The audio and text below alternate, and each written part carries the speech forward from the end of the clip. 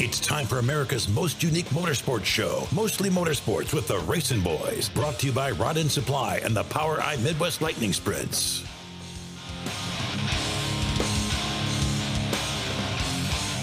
Good afternoon, everyone. Welcome to Mostly Motorsports. It's all brought to you by Rod & Supply, featuring the Power Eye Midwest Lightning Sprints. Todd Surprise running the show for us as he does each and every week. He does a great job. Excellent producer. Can't thank him enough for what he does for us personally. My partner, Kirk Elliott. We've been the RacinBoys for how long now, Kirk? 23 years. 23 years. Are we going to make it to 25? Are we going to have the silver anniversary year? Sure, why not? As long as you and I are still alive, yeah. As long as we're still alive. Right. You know, when you get to be our age, you just never know. You never know what's going to happen, right? So, you know, I'm just, it's all gravy train from here on out, Scott, as far as I'm concerned. Yeah. I'm just living the life, you know. Well, that's just part of living.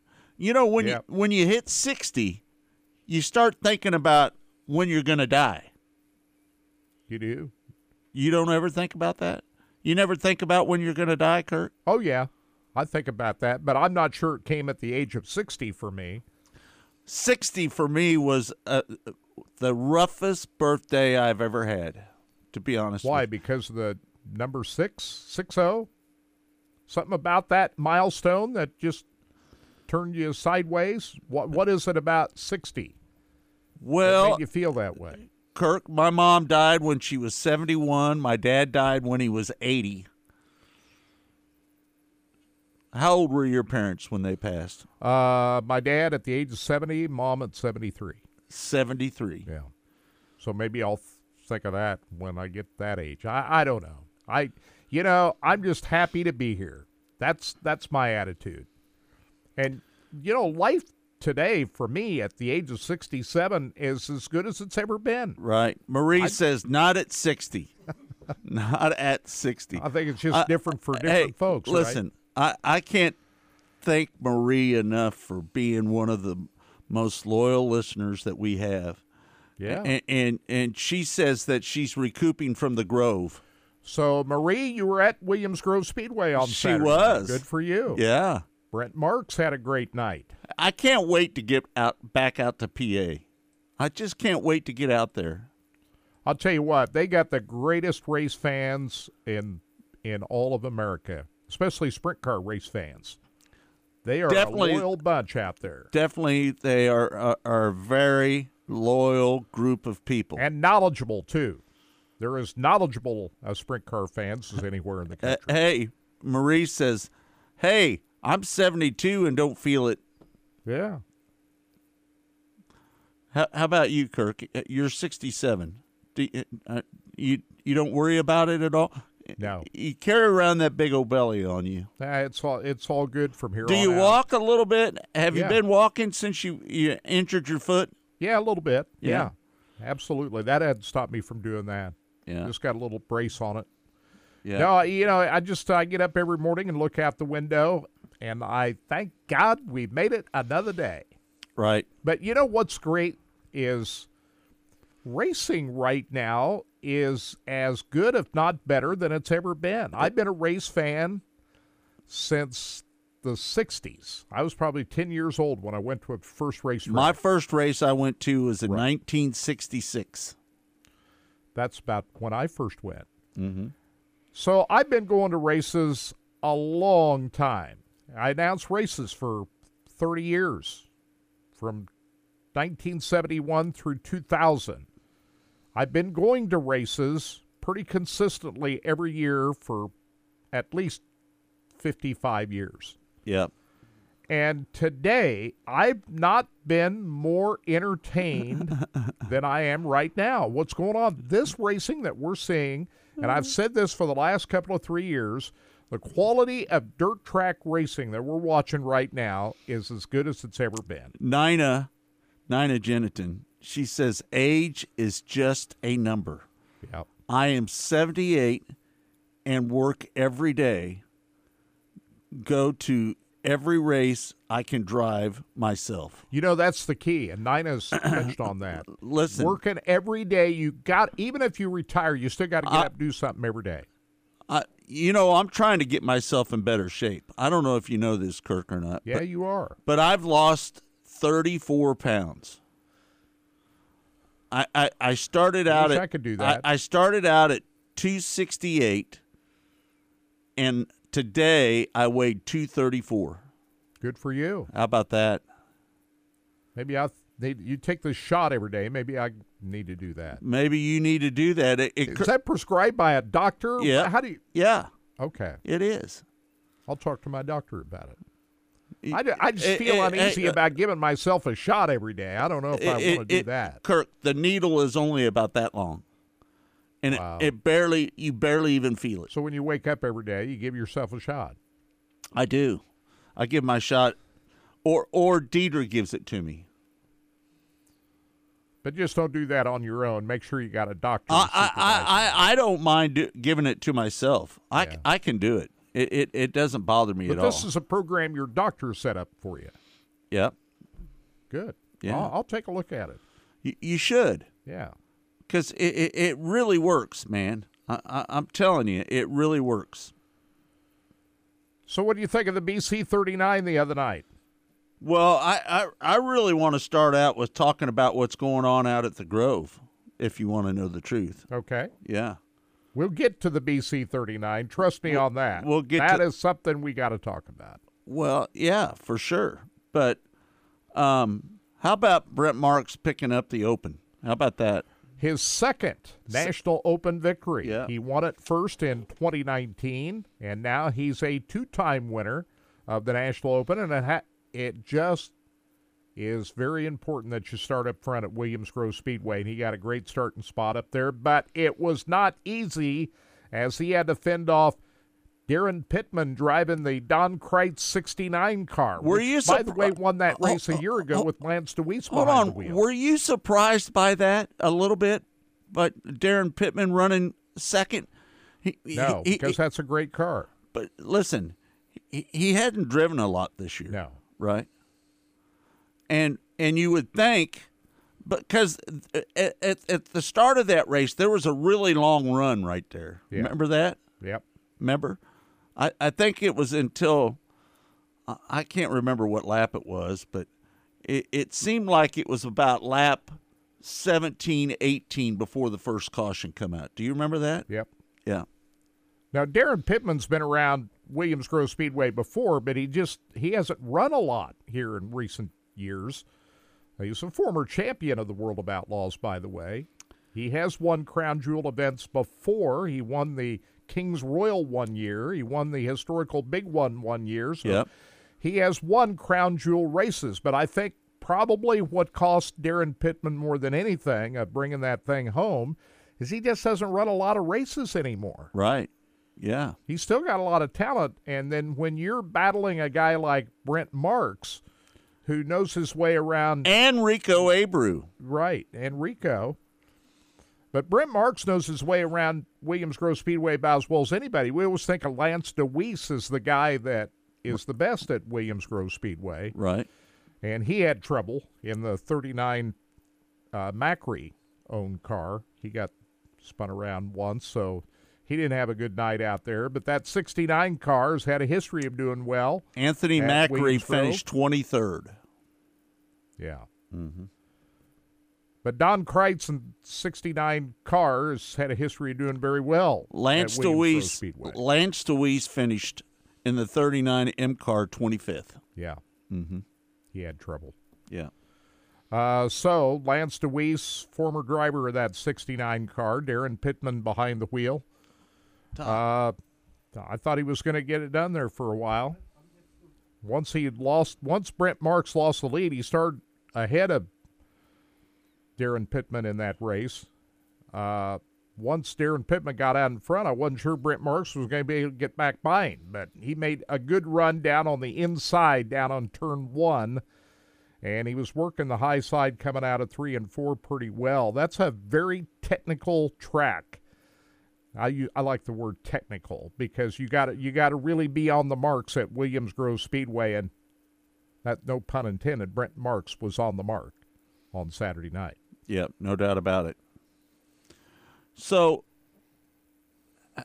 he picks up his second Open. How about that? Yeah, 2019 was his first one. Not that many years ago. Of course, look at the crown jewel races that Brent Marks has won now. Last year, he won both the historical Big One and the King's Royal on the same weekend.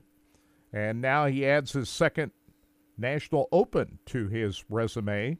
So he's got multiple crown jewel victories now, and not a full-time World of Outlaws driver. He kind of picks and chooses where he goes racing.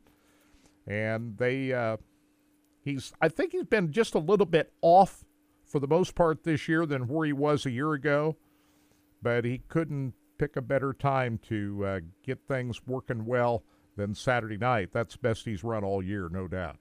Yeah, no doubt about it. So, Kirk, let's talk about Courtney picks up the win there with the World of Outlaws at Williams Grove, right? Brad Sweet. Brad Sweet won and that race was after the National Open feature. They run about a half hour after. They was rained out on Friday night. I misspoke. I said Brad Sweet, and I knew it was Brad Sweet. But Carson Macedo was running him down right there at the end, wasn't he? Yeah. Yeah. Brad Sweet's going to win this championship. There's just a handful of races left to go. You got the Nittany Showdown this weekend at Port Royal. They're coming to 81 and Lakeside the week after that. Right. And then it's the World Finals. Brad Sweet's going to win this championship. Well, let me just say this. They had to change a motor in the Carson Macedo car right before the feature. Did you hear that? I did hear that. Yeah. He started fourth in that main event, and he ran well. Finished ahead of David Gravel. Those two guys were trying to chase down Brad Sweet for the championship. Brad Sweet has been as good as anybody at Williams Grove here lately. He's got 3 wins. Yeah, and it's a track where he's had trouble in the past. He only won his first ever race last at year, Grove, wasn't it? like last year. Yeah. And then he won earlier this year. So he has won 2 races at Williams Grove this year, but he didn't win the big one. He didn't win the $75,000 to win race, but he still got a couple of wins out of there. If you remember, a year ago, he had trouble at Williams Grove Speedway at the National Open, and he was going into the World Finals with, not certain if he had it all locked up at that point, as he had a DNF at Williams Grove last year, which is very rare for Brad Sweet, but this year he looks to be in much better position to wrap up his 5th championship after picking off that makeup from Friday night's rainout. Brad Sweet, the winner over Carson Macedo, David Gravel, Tyler Courtney, and Brent Marks, who had just won the National Open, finished 5th on Saturday night. Big crowd at Williams Grove Speedway, as you'd expect. Giant crowd. In fact, Tammy just said, what a crowd on Saturday. The place was packed. That's what Tammy said. Yeah. Man, we appreciate Tammy as well, just so you know. So now they stay out in Pennsylvania.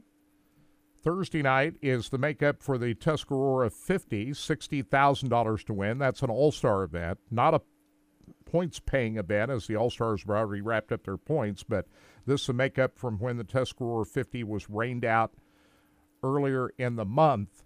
So they'll run that on Thursday night, and then Friday, Saturday night, the Nittany Showdown for the World of Outlaws, and that's going to be always exciting to watch the sprint cars at Port Royal Speedway this weekend. I can't wait, man. That's going to be a great weekend of great action there. So right now, I think Brad Sweet's got this thing wrapped up. Oh, yeah. He's got a 90-point lead right now over David Gravel, and he's got a 130-point lead over Carson Macedo. Yeah, if he just maintains everything solid for the next 4 races, he can go into the World Finals at Charlotte and not really have to worry about too much of anything. Yeah, no doubt about it. After Port Royal, as we told you about, they're coming our direction. 81 Speedway on Friday night, October 13th. Saturday night, Lakeside Speedway, October 14th. What night are they at Lakeside? Saturday night, October 14th. You and I are going to be out there for that. Yeah. So that'll be fun to watch. And then after that, they'll get ready for the World Finals on November. They've added a day to the World Finals this year. It's going to be November 1st through the 4th at the dirt track at Charlotte Motor Speedway. Yep. Let's talk about the PC39, Kirk. Let's do. That was exciting. That may be under describing what that was. We call it exciting. I think it was more than that. T-Mez got into the wall, and Justin Grant picks up the win at the BC39. And Justin Grant has known Brian Clausen since they were little kids. Did you know that? Yeah, I did. So that was a pretty special moment for Justin Grant to pull that off. He had not won a midget race all year until the preliminary on Friday night. That was his first midget win of the whole season. Yeah. And then he backs it up with the big prize, $20,000 to win on Saturday night. RMS Racing had a great week. T-Mez won Thursday night's feature event, and he started behind Justin Grant in the A main. Or no, I take that back. Justin Grant started behind T-Mez. This T-Mez was outside front row, and Justin Grant started outside second row. Did you think T-Mez was going to win it? Yeah, I did for a while.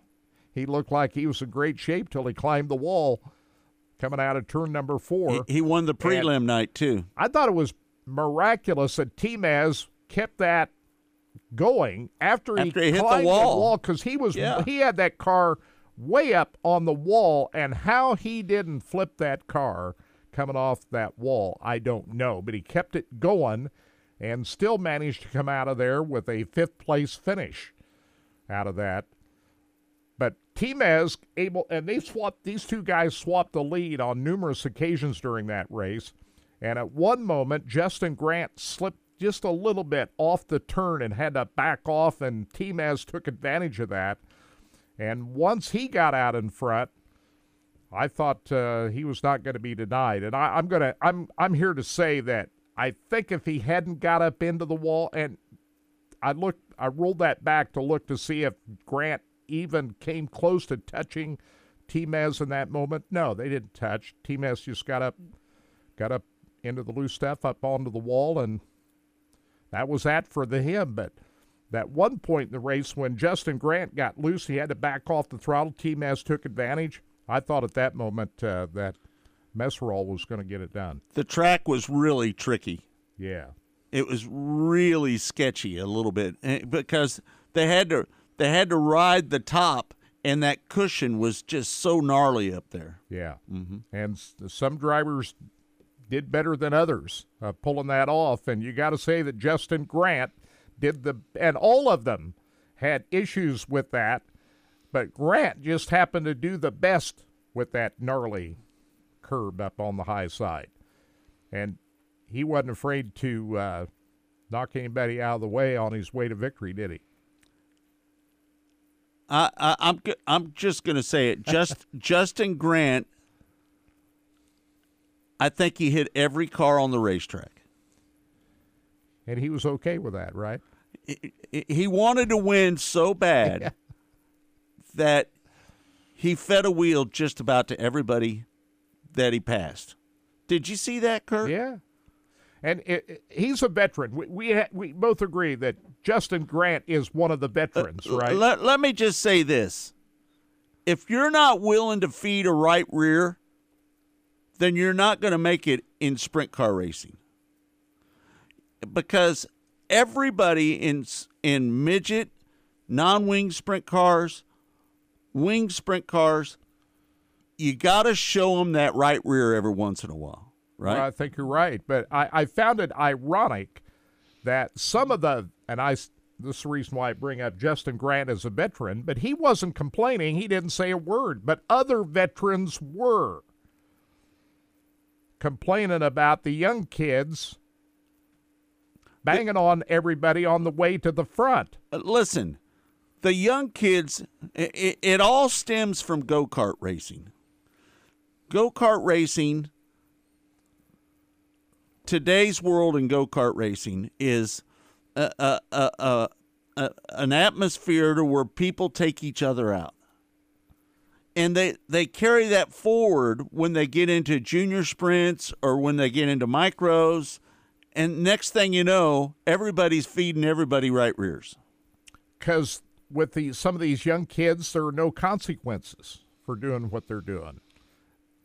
In the older days, when a lot of these racers, and I call them racers, had to actually work on the cars and fix the damage that they may cause. Kirk, back in the old days, you would get beat up if you fed somebody a right rear tire. Yeah. Now, I'm not saying that it hasn't been going on for a long time in sprint car racing, because it does. Because it's just a different form. You've got to show the right rear once in a while. You know what I mean? And I'm just saying that these kids in today's world, they come up and they have a lot of money, right? They don't really give a shit about tearing up a car because daddy can buy another one, right? Yeah, they don't have to work on them. Right. A lot of them. Two of the biggest outspoken veterans of the weekend would have to be Zach Dahm and Logan Seavey. Logan Seavey on Friday night was not a bit happy about the move that Dason Pursley pulled on him and got down into him and threw a bomb on him and knocked him out of the way. And Zach Dahm happened to be a beneficiary of that, and he saw what went on, and he was outspoken of what he saw. But on the other side of it, you had Justin Grant, who's not complaining at all. No. But he's out there doing it. You know, for the race fans, it was great. You know why he does that? Because he's a veteran. Yeah. Right? He knows how to do it, and he knows how to do it right. And he walked out of there with the big trophy and the big check. He did. 20,000. Was it 20 grand? 20 grand.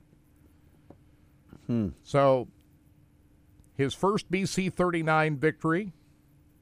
And that goes along with the Turkey Night Grand Prix win that he had last November. Now he wants that Chili Bowl. That's the next big one that he's after. Logan Seavey has already got the Chili Bowl crown. And so, I just found it interesting to hear Zach Dahm and Logan Seavey talk about, what these young kids got lessons to learn. Right. And you got Justin Grant out there teaching them all a lesson when it was all said and done. All right, it's time to take a break, Kirk. Let's do that. And when we come back with Mostly Motorsports, again, it's all brought to you by Rod End Supply, featuring the Power Eye Midwest Lightning Sprints. They're done for the year, right? Yes. Right? Their last race was last weekend at I-35 Speedway. Right. All right, so they're done for the year, and we'd love to tell you more about the Power Eye Midwest Lightning Sprints. It's a great, great organization to find out if you really want to race. It's not very expensive, and I'm telling you, folks, if you want to run, they run 1,000 motors now instead of 1,200s. They run 1,000s because the 1,000s run better than the 1,200s, for what I gather right now. So anyway, we're going to take a break. When we come back, more of Mostly Motorsports. It's all brought to you by Rod End Supply, featuring the Power Eye Midwest Lightning Sprints. We'll be back in a moment. Stay tuned.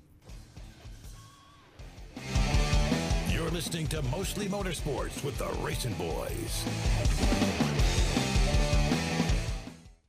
Rod End Supply is involved with a variety of motorsports as well as industrial applications with many different types of products. Since 1989, Rod End Supply has provided superior products priced competitively. Whether you're racing at the circle track or drag strip, rock climbing, or going off-road, Rod End Supply has an assortment of rod ends, radius rods, and specialty products to keep your equipment moving. Rod End Supply's experienced staff is ready and willing to help you with your needs. Their promise is to continue to provide a superior product with superior service so you can stay in front of the field no matter what it is. To learn more, go to rodendsupply.com.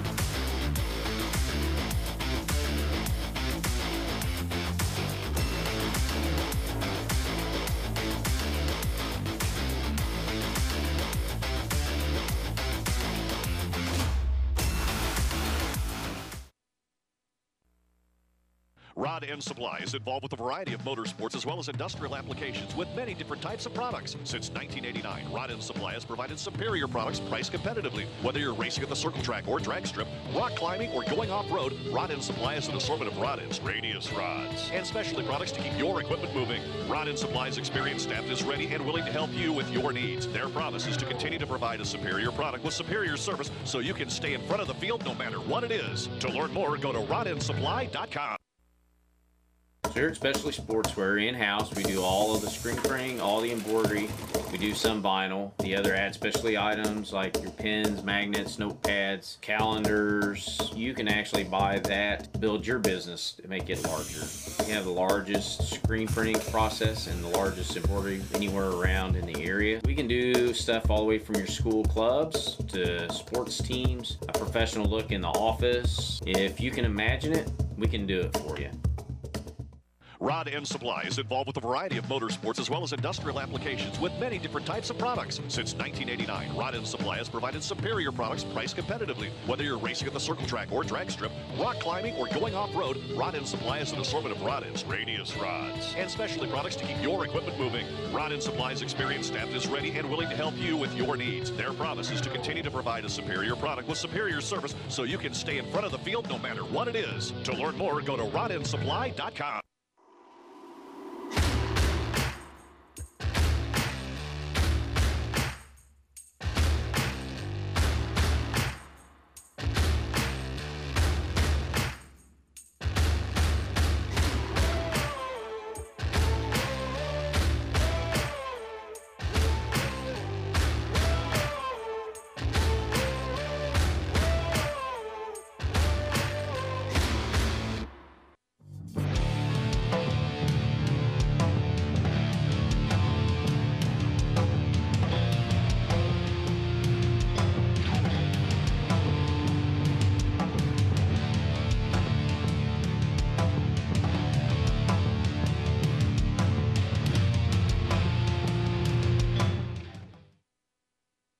Race fans, the National Sprint Car Hall of Fame and Museum is open 7 days a week, year-round, for you to come in and check out all of the wonderful race cars on display in the museum.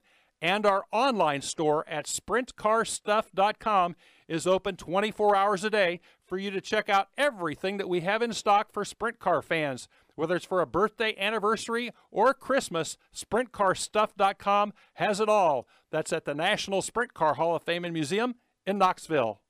When Steve died, the outpouring of love was amazing. These dollars had come together to support us, and we realized, no, we didn't want to use them for us. We wanted to use them to help others. The foundation has done so much for so many people. It helps any family that has somebody, whether it be a crew member or one of the drivers, that get hurt. We can help them to get through the situation. I was injured in a non-wing sprint car accident that broke my neck and left me with a spinal cord injury. I was in the hospital 8 months, and that got really, really expensive, so having that extra help to help push me and my family forward was a big deal.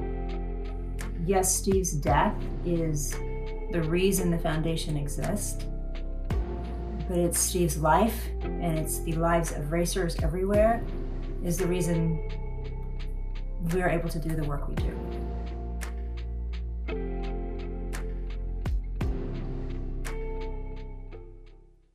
Go harder, faster, stronger with Rod End Supply. Whether you are running industrial, farming equipment, or a race car, Rod End Supply has the assortment of rod ends, radius rods, and specialty products that will help you lead the field in performance. Our superior design means our rod ends last longer and perform better, giving you the edge on the track and saving you money. Contact Rod End Supply or order online today at rodendsupply.com. We don't just sell them, we race them. rodendsupply.com. Serving the racing community for over 30 years.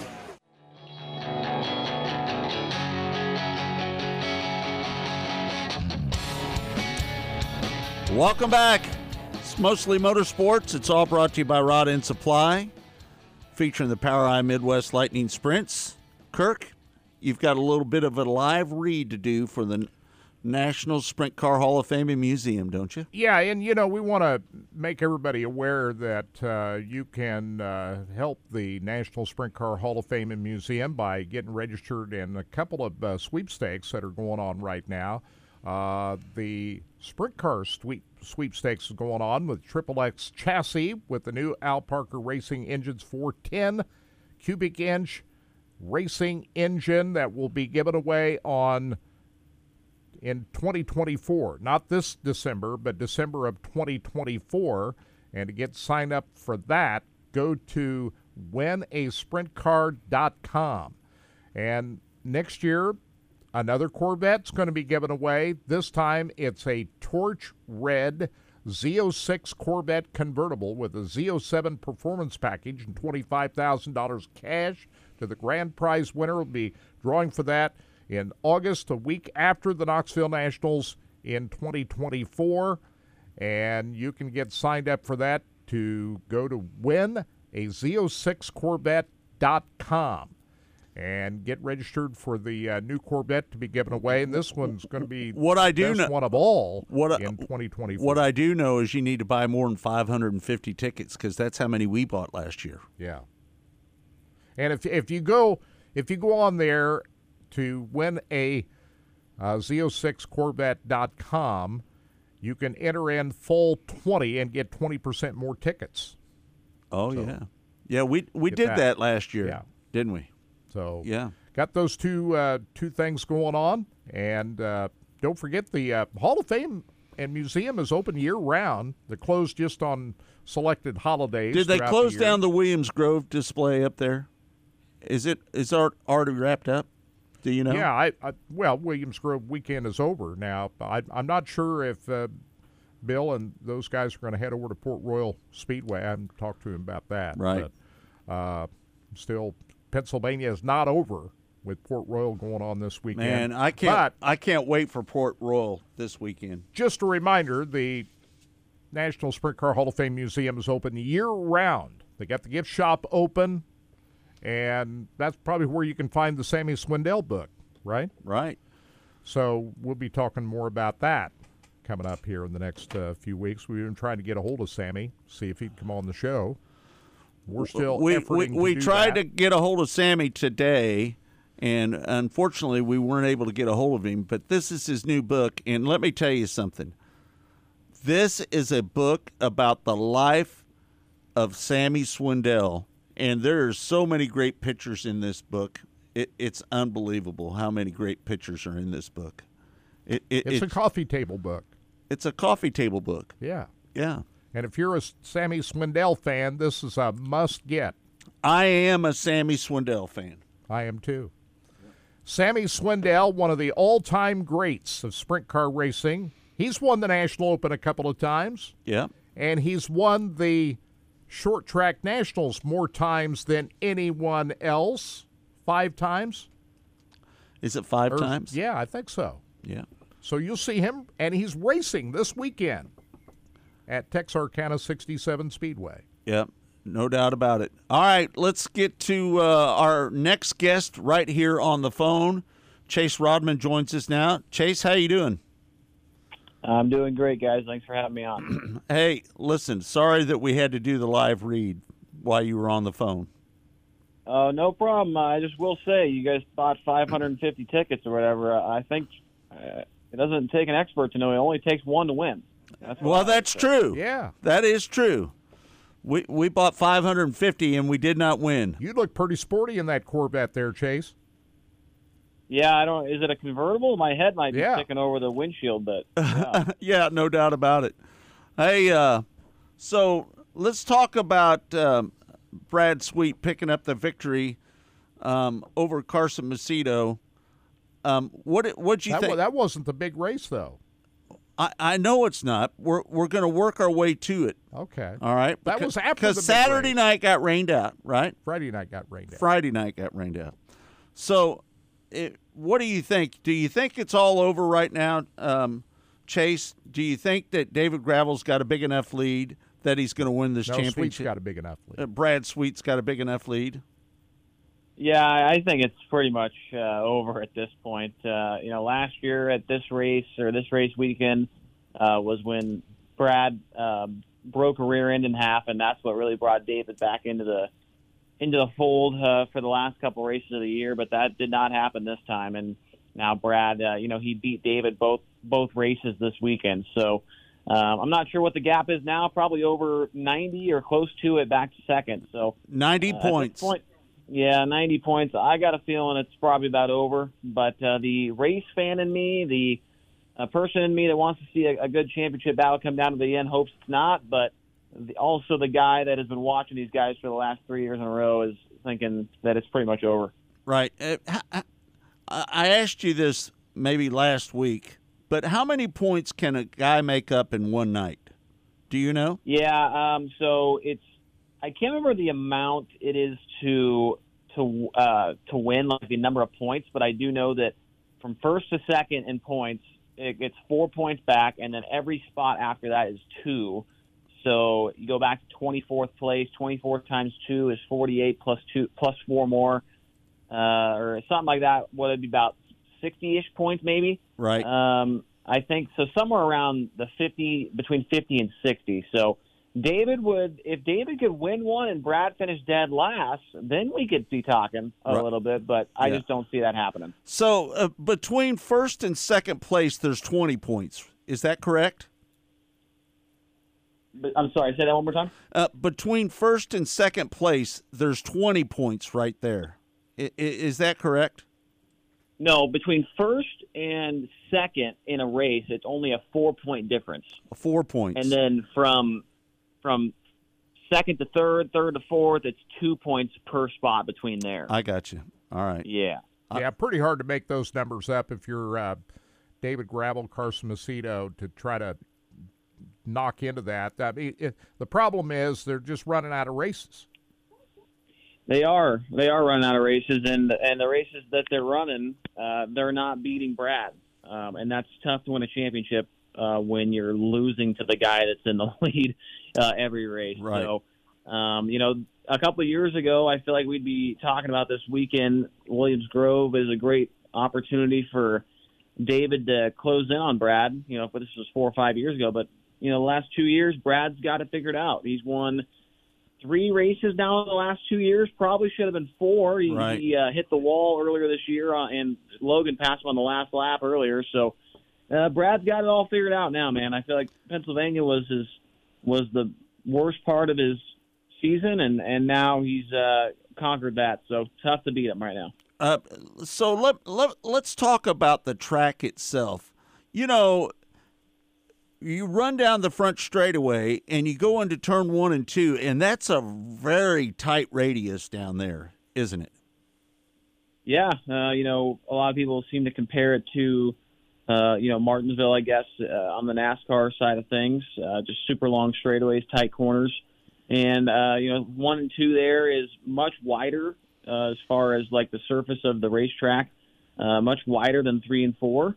So that makes it kind of interesting. You got most of the time it doesn't really get up on 2 like it does in 3 and 4, and that was the case this weekend. But I'll tell you what, I'm glad that the races ended up getting rained out on Friday, because I think the race Friday would have been really a snoozer. I'm not gonna lie to you guys.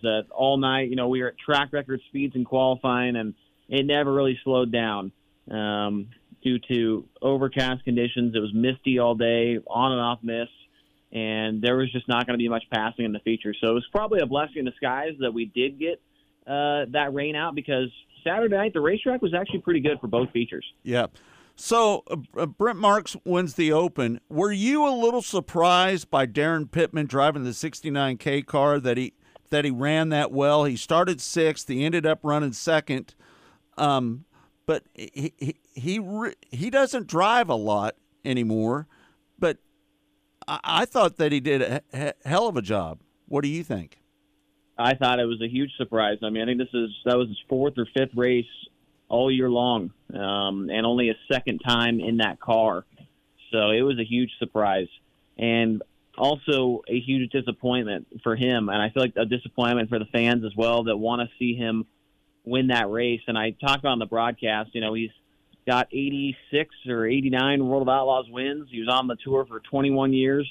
And I think if he would have won that race on Saturday, it would have been the biggest win of his career. That's a race he wants to win that race more than any other race in the entire world of sprint car racing. And he comes up second for the sixth time and the fifth different time in a different car. So 6 times he's finished second. He's done it for 5 different car owners. So it was really, I mean, I'm sure it was a tough one for him to swallow. I mean, he had been so close again, especially kind of in his, the dog days, the last couple years of his career, really. He's only running a couple times a season, and there's not many times where you could put yourself in position to win the National Open, and he had done it right there. He was leading and just couldn't quite hold off Brent. Yep, no doubt. Were you a little surprised by the performance of Anthony Macri?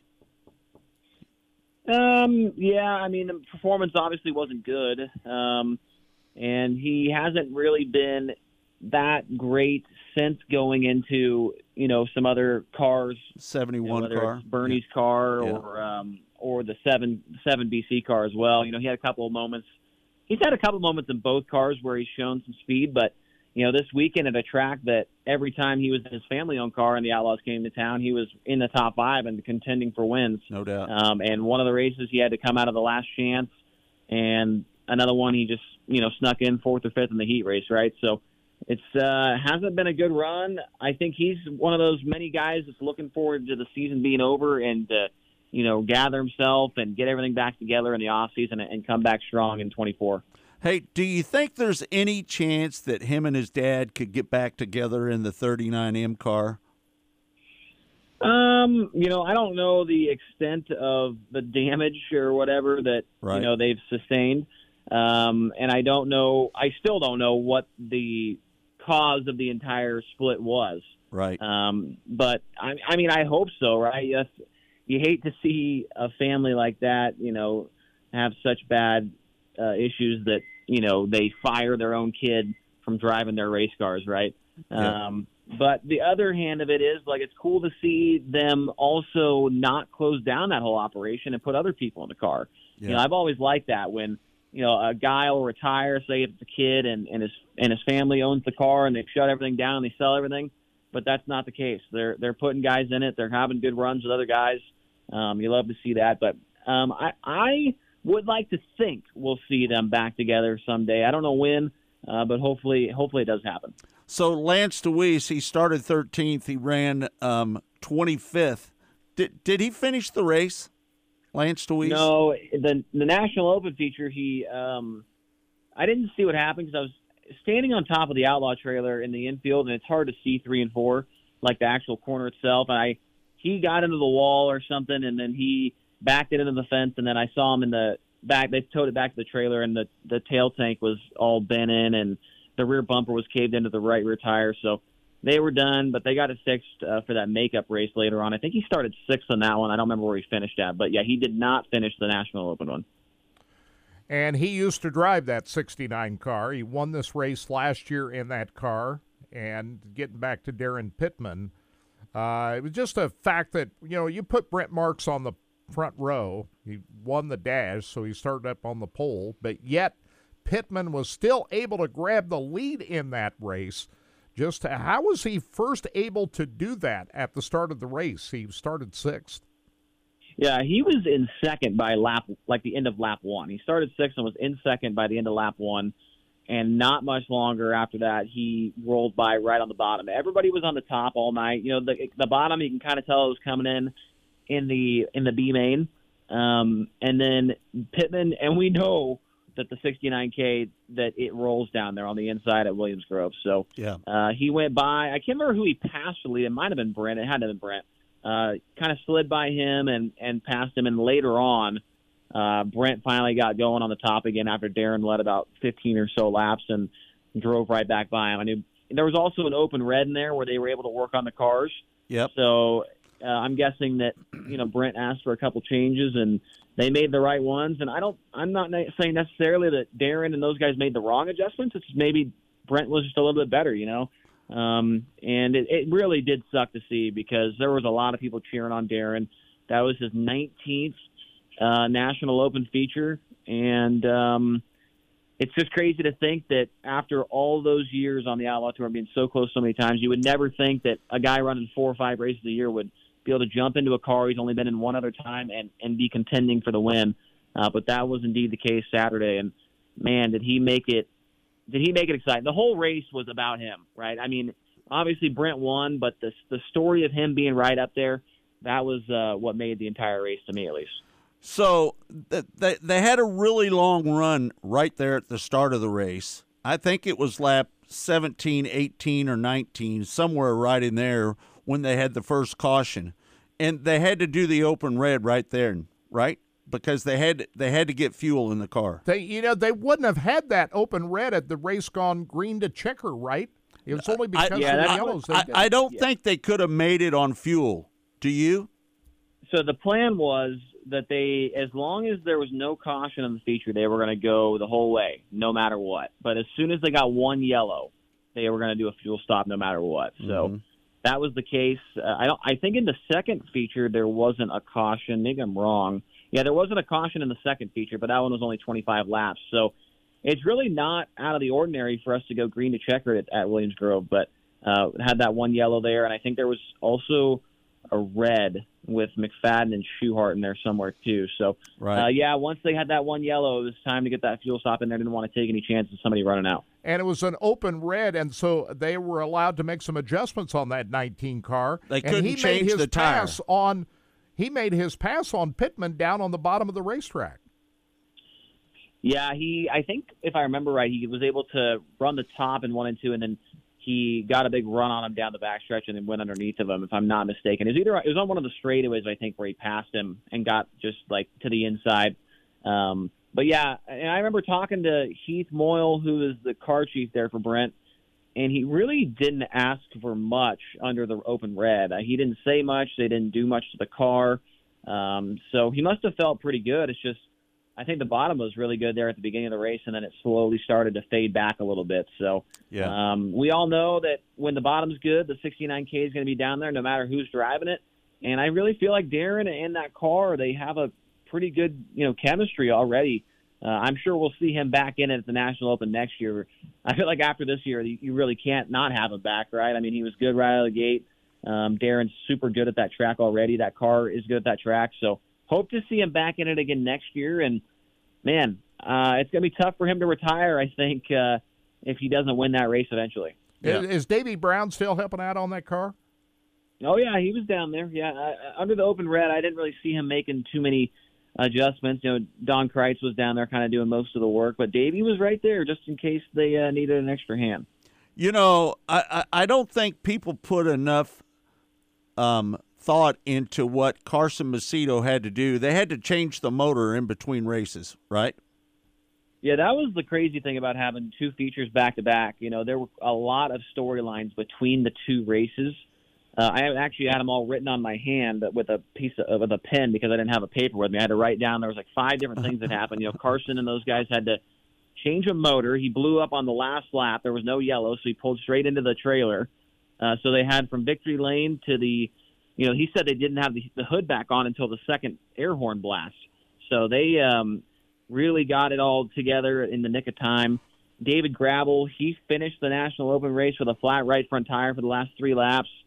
The other crazy one was Logan Schuhart racing in Tanner Holmes' car in his seat after flipping in the National Open race. James McFadden also flipped in that race. He didn't even start the second feature because their car was destroyed. And I can't remember what DeWeese had to change out the tail tank and the rear bumper. So there was a lot going on between the two races. And that's exactly why they changed it. There's a lot of guys mad. A lot of fans were mad. Fans were mad for a different reason than the car owners, but most of the car owners and the crew chiefs were saying, we need to run this makeup race after the National Open race, because if I wreck my car in that race and then I have to go to a backup car for the National Open and all this stuff, but then the fans were saying, why are you running the makeup feature after the National Open race? It makes no sense, and it was just all over the board. But it was definitely the right move to have that makeup feature after the National Open, the one that everybody was actually there to watch and wanted to have their car in, their best car in. So, but yeah, it was crazy there for a minute between the two races. Yeah, no, I think it worked out great. Yeah. And when they first did that, I wondered, now, why are they doing that? But after it was over, you say, okay, that makes sense. That crash that Logan Schuer was involved in, that was a pretty wicked crash. How'd that get started?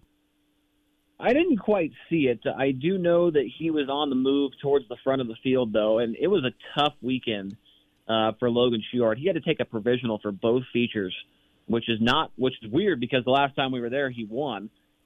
So he was way off the pace, and he was up to like 12th or 13th after taking that provisional in the National Open race, and then I did not see what happened. Obviously, him and McFadden got together, and one of them about went over the fence down there in turn one, but both their cars were destroyed. It was a tough weekend as well for McFadden, who blew up not only the engine, but the drive line got knocked out of it. The rear end all had to be replaced as well. He had some serious problems there on the first night that required him to change the entire underbelly of that car. So that's why they also couldn't get it out for the second race. I mean, after flipping and after all that other damage happened, there was just too much stuff going on. So tough weekend for both those guys. And then Buddy Kofoid, he had to come out of the B main. Yeah. Buddy, he hasn't really been to Williams Grove a ton, so I wasn't too surprised to see him in the B for that second or for the National Open. He did transfer straight through for the other race, but he hasn't been to that place very much. That was only his second World of Outlaws race there. So, but he did look, he looked decent. At least made the show.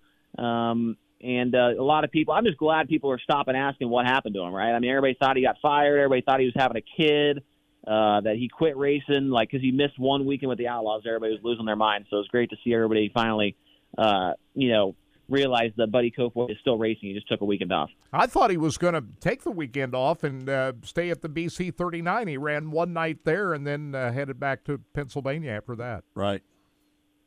Yeah, I think he's supposed to come back this weekend at Port, I think, and then after that, they're heading back to California for the Trophy Cup. So he's got one more weekend on the Outlaw deal, and then heading back home. All right, Chase, man, we can't thank you enough for joining us each and every week right here on Mostly Motorsports. It's all brought to you by Rod End Supply, featuring the Power Eye Midwest Lightning Sprints. Have you ever drove a Lightning Sprint, Chase? No, I have not. I've only driven two race cars ever, an Outlaw kart and a pavement late model. That's about it. So I did think it would be a pretty funny segment someday if we found, every time there was a street stock or a modified support class of the Outlaws, if I could somehow find a ride for it. Yeah, and so be an in-race reporter or something. I think that'd be a pretty funny segment. So did you say you drove a pavement car? I did. I drove a pavement. It was like a limited late model. I drove one of those. I don't know. It had to be about 10. My name, if you look me up on the third turn, it's on there. I am actually on the thirdturn.com. Just so you know, I was a pavement racer my whole life. I did hear about that. Yeah, what, ARCA, right, or something like that? Or I owned an ARCA team for 4 years, and I raced locally on pavement at Lakeside when it was pavement, when Lakeside was pavement, and I-70 was pavement. I raced at those two racetracks. Yeah, I mean, I definitely respect the pavement. That's where that's how I got into racing with my dad on the pavement. But, man, I'll tell you what, I was tired of waking up at 8 a.m. for practice all the time and being there all day. So that's why I switched over to dirt. As you know, we burn up more tires practicing than anything else in pavement racing. Yeah, why is that? Pavement racers, they want to go out and practice all day. They just want to practice all day long. I've never understood that. I never understood it either. Hey, Yeah. quick thought about Port Royal this weekend. I love Port Royal Speedway. Yeah, I'm excited. Thursday they got the rescheduled Tuscarora 50, so we're going to go to that, hang out, watch the race. Probably the only time I'll ever be able to get to watch that race, so we're going to take full advantage of that. And I think it's going to set us up for a really good field for the rest of the weekend. I mean, if somebody's running the Tuscarora on Thursday and doesn't show up for the Outlaws Friday and Saturday, then they must be a little bit scared of the greatest show on dirt. I'm not sure. But hopefully 50-something cars show up and put on a good show. It's a little bit different, though. It's not the Port Royal that we see throughout the summer. Usually it's cold.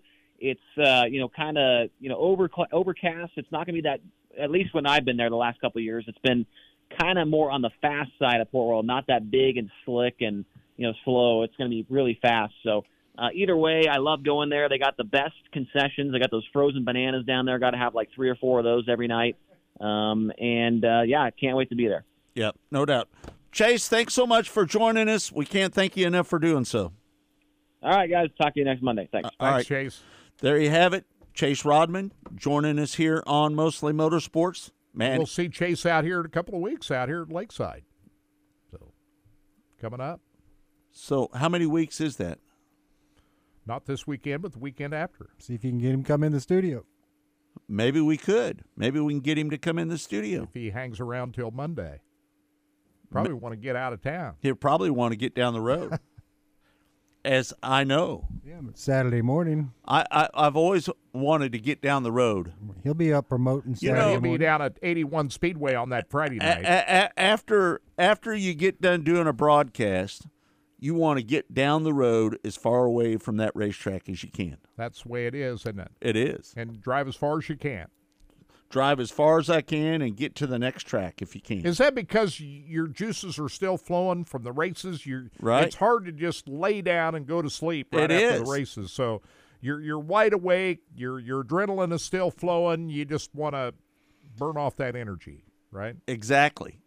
That's exactly what it is, Kirk. So, all right. So we're going to take a break. When we come back, Mostly Motorsports. It's all brought to you by Rod End Supply, featuring the Power Eye Midwest Lightning Sprints. For Todd Surprise, for Kirk Elliott, I'm Scott Traylor. We'll be back in a moment. Stay tuned for more. You're listening to Mostly Motorsports with the RacinBoys. Rod End Supply is involved with a variety of motorsports as well as industrial applications with many different types of products. Since 1989, Rod End Supply has provided superior products priced competitively. Whether you're racing at the circle track or drag strip, rock climbing, or going off-road, Rod End Supply has an assortment of rod ends, radius rods, and specialty products to keep your equipment moving. Rod End Supply's experienced staff is ready and willing to help you with your needs. Their promise is to continue to provide a superior product with superior service so you can stay in front of the field no matter what it is. To learn more, go to rodendsupply.com.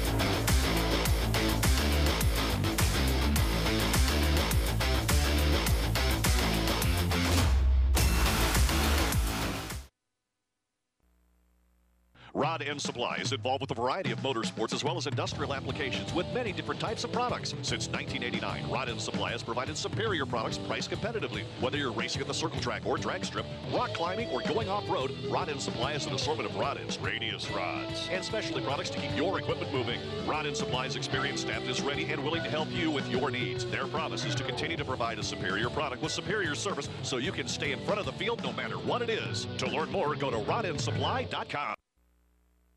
Here at Specialty Sportswear in-house, we do all of the screen printing, all the embroidery. We do some vinyl. The other add specialty items like your pins, magnets, notepads, calendars. You can actually buy that, build your business to make it larger. We have the largest screen printing process and the largest embroidery anywhere around in the area. We can do stuff all the way from your school clubs to sports teams, a professional look in the office. If you can imagine it, we can do it for you. Rod End Supply is involved with a variety of motorsports as well as industrial applications with many different types of products. Since 1989, Rod End Supply has provided superior products priced competitively. Whether you're racing at the circle track or drag strip, rock climbing, or going off-road, Rod End Supply has an assortment of rod ends, radius rods, and specialty products to keep your equipment moving. Rod End Supply's experienced staff is ready and willing to help you with your needs. Their promise is to continue to provide a superior product with superior service so you can stay in front of the field no matter what it is. To learn more, go to rodendsupply.com.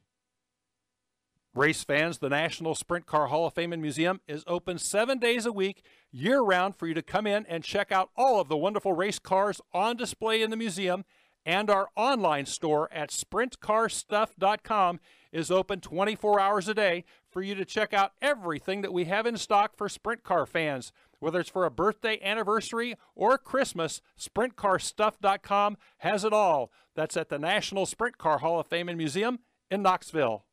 When Steve died, the outpouring of love was amazing. These dollars had come together to support us, and we realized, no, we didn't want to use them for us. We wanted to use them to help others. The foundation has done so much for so many people. It helps any family that has somebody, whether it be a crew member or one of the drivers, that get hurt. We can help them to get through the situation. I was injured in a non-wing sprint car accident that broke my neck and left me with a spinal cord injury. I was in the hospital 8 months, and that got really, really expensive, so having that extra help to help push me and my family forward was a big deal. Yes, Steve's death is the reason the foundation exists, but it's Steve's life, and it's the lives of racers everywhere, is the reason we're able to do the work we do.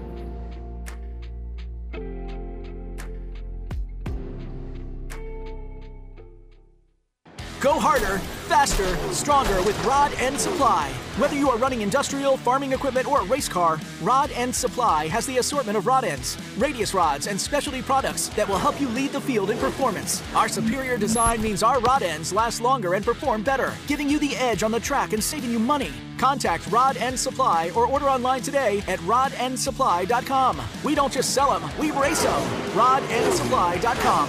Serving the racing community for over 30 years.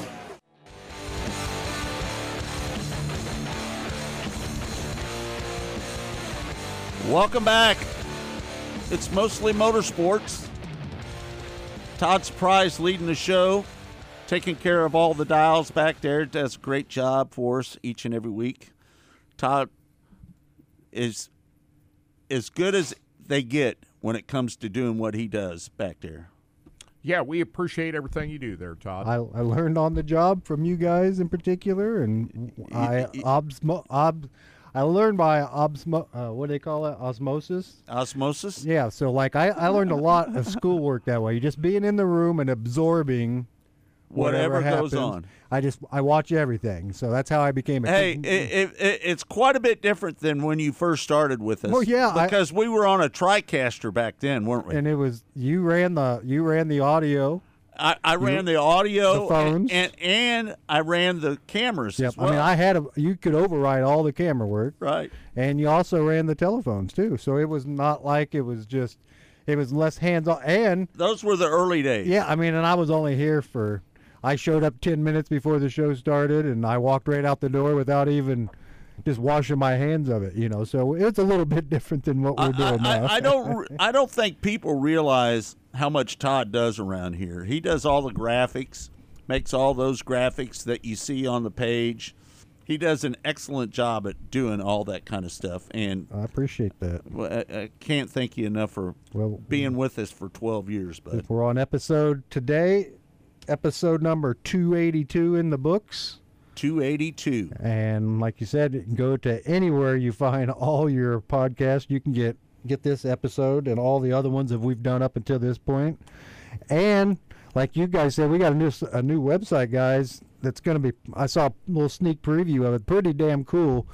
It's going to be great for your telephone. So if you're a phone person, it's going to work really, really good with your phone. And tomorrow is the day. Is it We're tomorrow? Launching the new How cool is that? RacinBoys.com. Marie said you're the man, Todd. Hey, I appreciate that, Marie. We appreciate everything you do. Like I said, I enjoy all this stuff, what we do over here.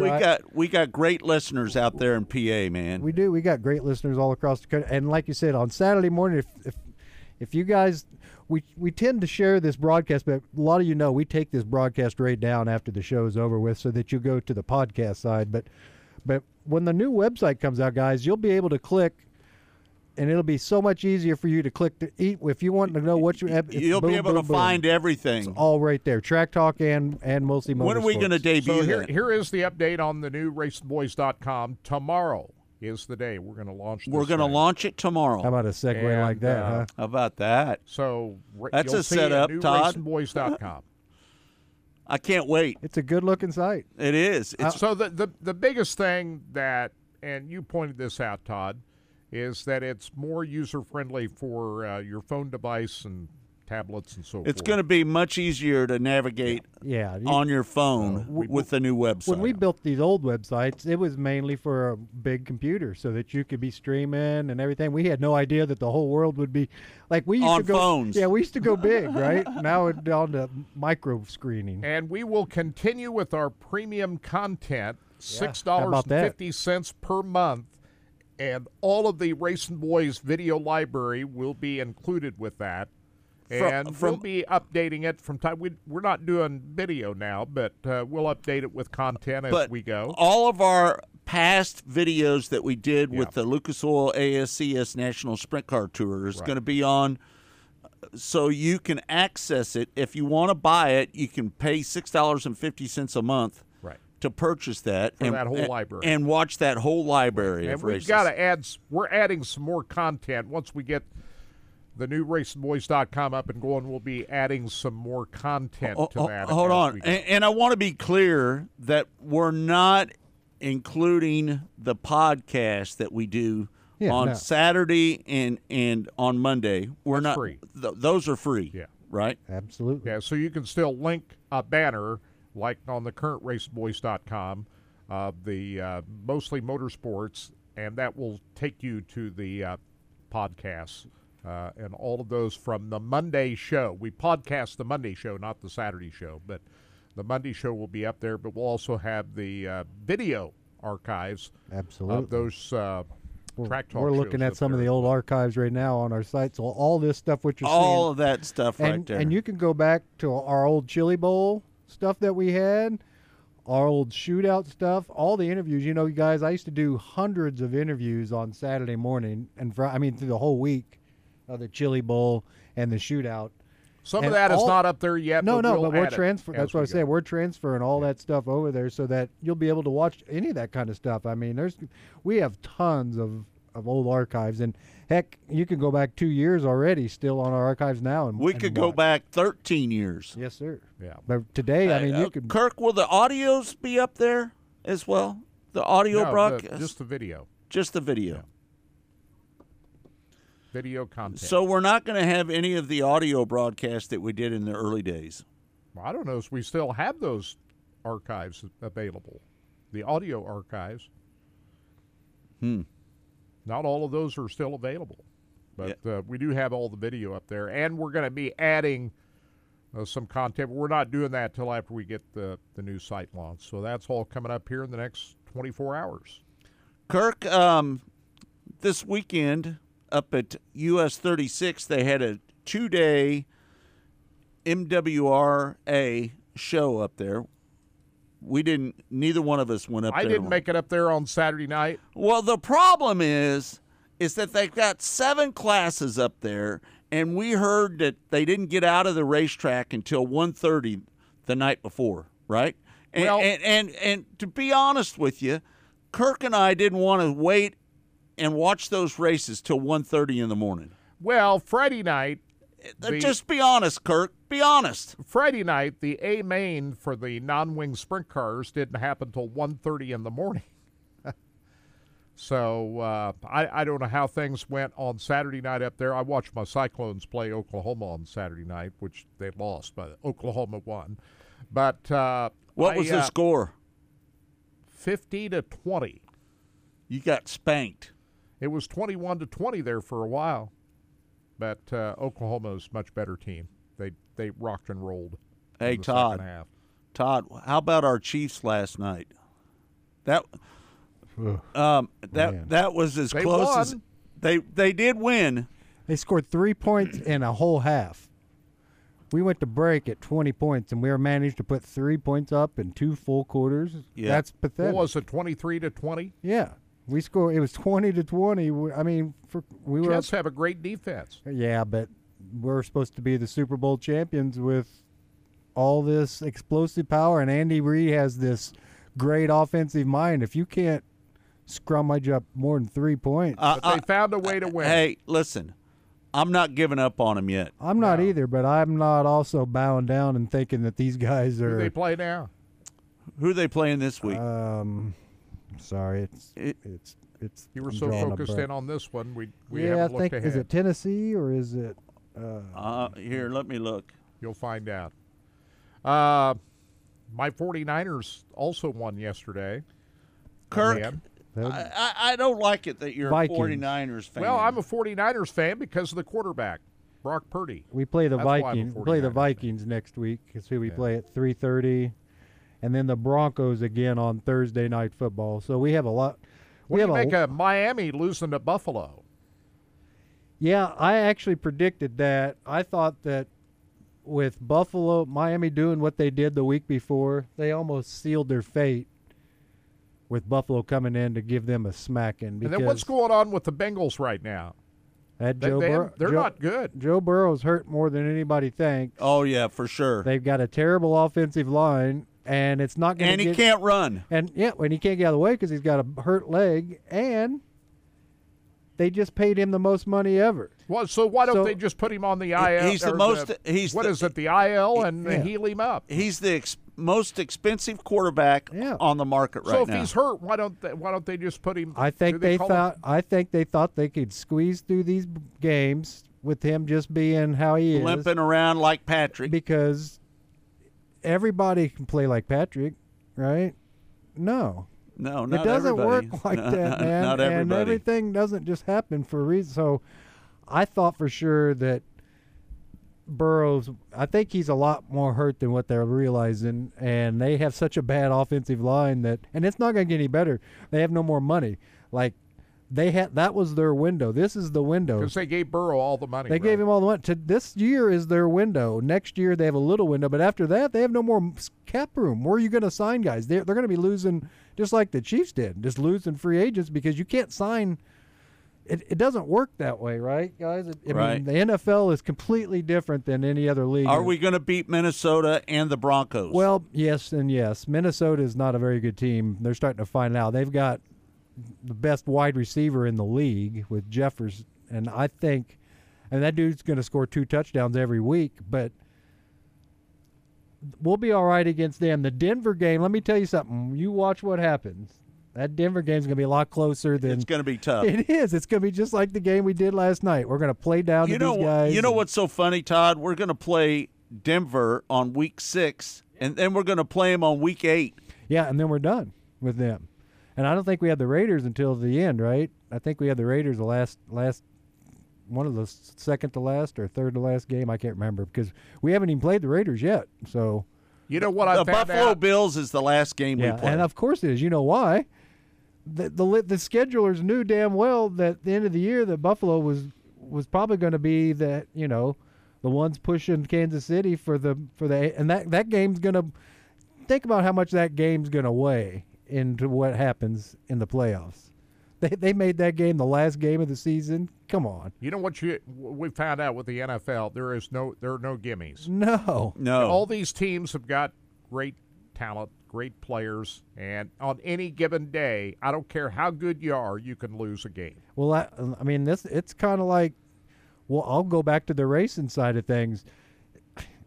The World of Outlaws, you can throw a blanket over 10 guys, and they can win at any of these tracks, right? I mean, that's how I kind of look at it. Like everybody's good, but not everybody's great, right? So there's just and that's how we're kind of looking at the NFL. The NFL's designed this way. I mean, hold on. So Tammy wants to know: are the RacinBoys Swiftie fans? No, no. I mean, whatever you want to do, I'm tired that's fine. Of all that. I'm all right.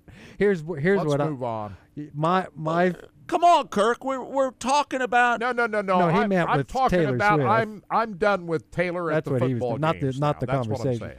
Yeah, I'm like Kirk. I'm over the Taylor Swift shot, the number 5 camera shot. I mean, think about this. I saw a thing. So the first time Taylor Swift was on TV, the producers didn't even know that she was going to be in the game at the Chiefs Stadium, right? Until TMZ let people know. So they had to get the producer that ran that Sunday morning show. He got another camera just so that it could be focused in on Swift, on her, on the box. I'm tired of that already. They didn't show her as much last night as they did the first game. But she was still prominently displayed, and also you had Hugh Jackman and Ryan Reynolds and a lot of Hollywood elite there following her. But what I think is, this is the conspiracy theorist in me. I've gotten less conspiracy minded as I've gotten older. A little older. But my conspiracy is the Taylor Swift concert tour just finished, and Travis had reached out to her and tried to get the thing to her. And I think this was a big money type deal because last night... It's a scam, really, isn't it? After that, They're night... publicizing that movie that's coming out, they right? did. They went right... They showed her in the press box, cheering and happy and jumping up and down. They went right to the Times Square shot, guys, with her on the 50-foot shot of her in downtown Times Square of her movie, and then they went right to the movie commercial. Right. You can't tell me that that's not planned. It's got to be planned. The publicity they got off last week at Arrowhead, that was enormous. Travis Kelce sold 400% more jerseys than he ever had. 9,000 new followers on Twitter. It's just, like I said, it's a money, and I honestly believe the powers of the be, whoever the handlers are, all kind of got together and said, man, I see a very good opportunity to... And if something happens between the two, promotions-wise, yeah. But if something happens between the two, great, whatever. You know what I mean? That's a third part of the whole story. You think this is causing a distraction for the Chiefs? Maybe one of the reasons they didn't play so well last night? I do, and I think it's the younger players that it's causing the distraction for. Here's why: they just assume this, like all these rookies, they just think that this is how it is, right? Think about if you're a rookie come on the Chiefs in the last 4 years. You've been to 2 Super Bowls, win all the time, and now you got this kind of stuff going around. I mean, you think this is the norm? You go to somewhere like Arizona where nobody's even showing up at the game and stuff, and I mean, I don't know. I just think it's a little too handy. No, I'm with you. I think it's self-promotion. It is. Yeah. And like I said, the NFL doesn't do anything without thinking things. Tammy said the same thing. Too much of a distraction, in my opinion. Yeah. Well, like I said, getting back to the racing side of it, that's how I look at it. 900,000. Yeah, she had 900,000 new followers on.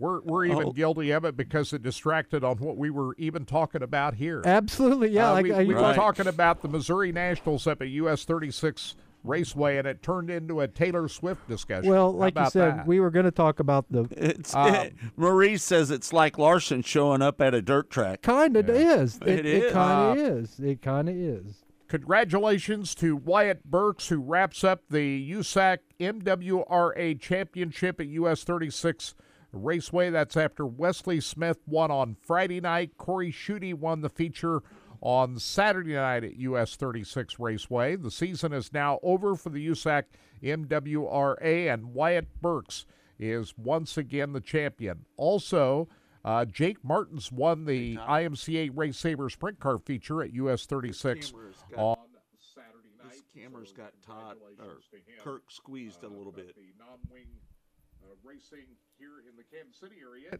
is all finished up. Did you watch Talladega yesterday? No, but I watched the highlights today. That was pretty thrilling.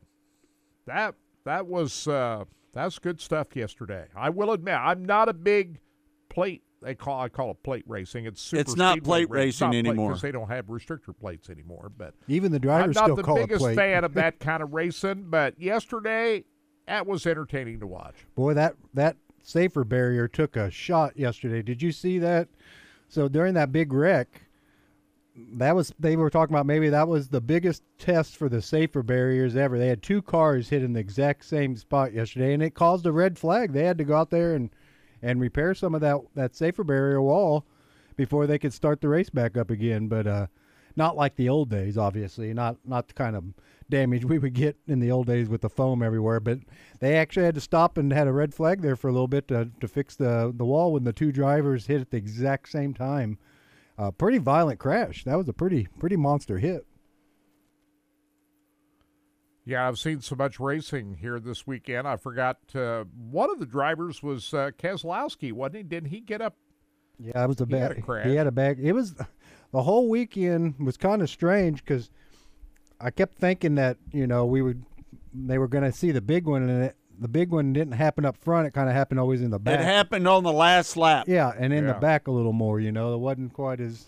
But somebody got into Riley Herbst, who turned Kyle Larson sideways. He was going to get a top 5 finish out of that, and he got caught up in that. In that big wreck at the end? Yeah. But at the end, it was a battle between Kevin Harvick and Ryan Blaney, and I thought Harvick was going to be able to pull that off. And had he done so, we'd be talking about disqualifying the winner. How about that? Because they disqualified second place Kevin Harvick for the windshield wipers. The windshield pins coming loose in the car. Which I don't know if you get a performance advantage out of that. That's bullshit. I thought it was kind of – from first when I heard the penalty, I thought it was a deal that he had the wrong kind that allowed him to not move around as much, like they were fixed to the window more. But then when I found out it was the opposite, I was like, well, how can that be a performance-enhancing type? Update, Kevin Harvick was disqualified from the race due to windshield fasteners not being secured.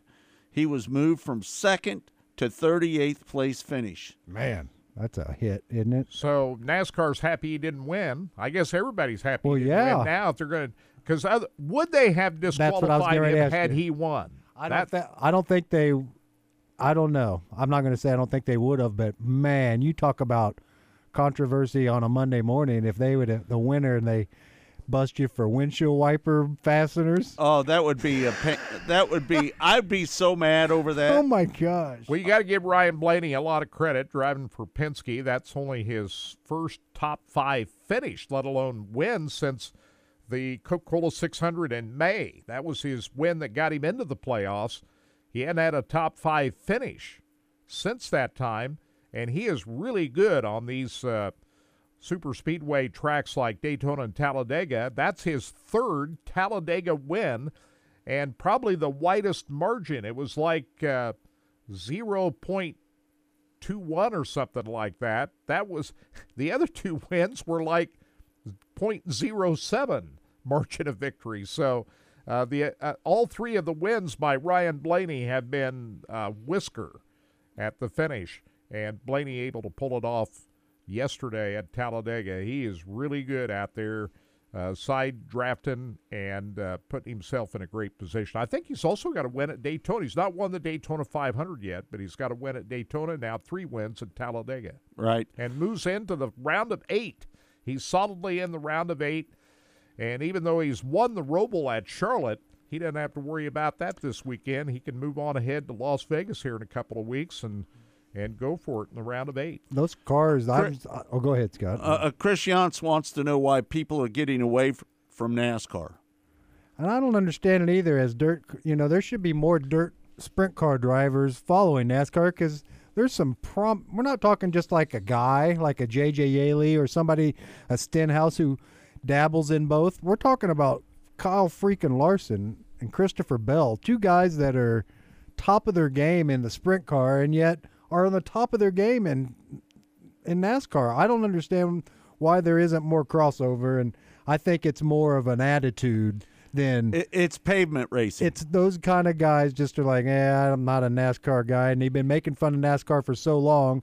It's hard to say I like NASCAR. I mean, you can't tell me there aren't a few dirt guys flipping on to watch what Larson's doing. You can't tell me that it isn't bringing some over. There's a ton of them that watch what he does. So you can't tell me that there's more. It's got to be more popular. But I'm like you. I think the season's too long is what's going on with NASCAR, and there's not the big name driver that Larson's the biggest name driver, and he's the least controversial guy on the whole track, guys. Right, yeah. Well, I think what turned a lot of people away, too, is during the pandemic and some politics got in the way there, and that turned a lot of people away. Why are you talking politics on this show, Kirk? Well, he's just saying that's what kind of turned people off. It got involved in it, and I think that turned a lot of people off. A lot of those people didn't come back. We don't talk about politics on this show. Or religion. But NASCAR did. Yeah, I just think that NASCAR season is so damn long, it gets stretched almost a full 10 months, it seems like. And I think they shortened it up and made the demand shrink some of these tickets, and these, Kansas Speedway holds 80-some thousand fans. Right. That's a lot of tickets, guys. Well, I think the product is good in NASCAR right now. I know a lot of people have left and not come back, so they haven't really watched it a lot. But I'm here to tell you, the product's good. It's really good Racing's racing. good. We're seeing good competition out there, a lot of different winners. I like a lot of the personalities that's going on. Todd, I've never had a better time at Kansas Speedway than I did this year on both weekends of all the years and we've covered it from the start. I've never enjoyed this year. I've never enjoyed any other year more than this year on both weekends at Kansas Speedway. I'll just say that. We were able to, and like you said, our show was this year was able to.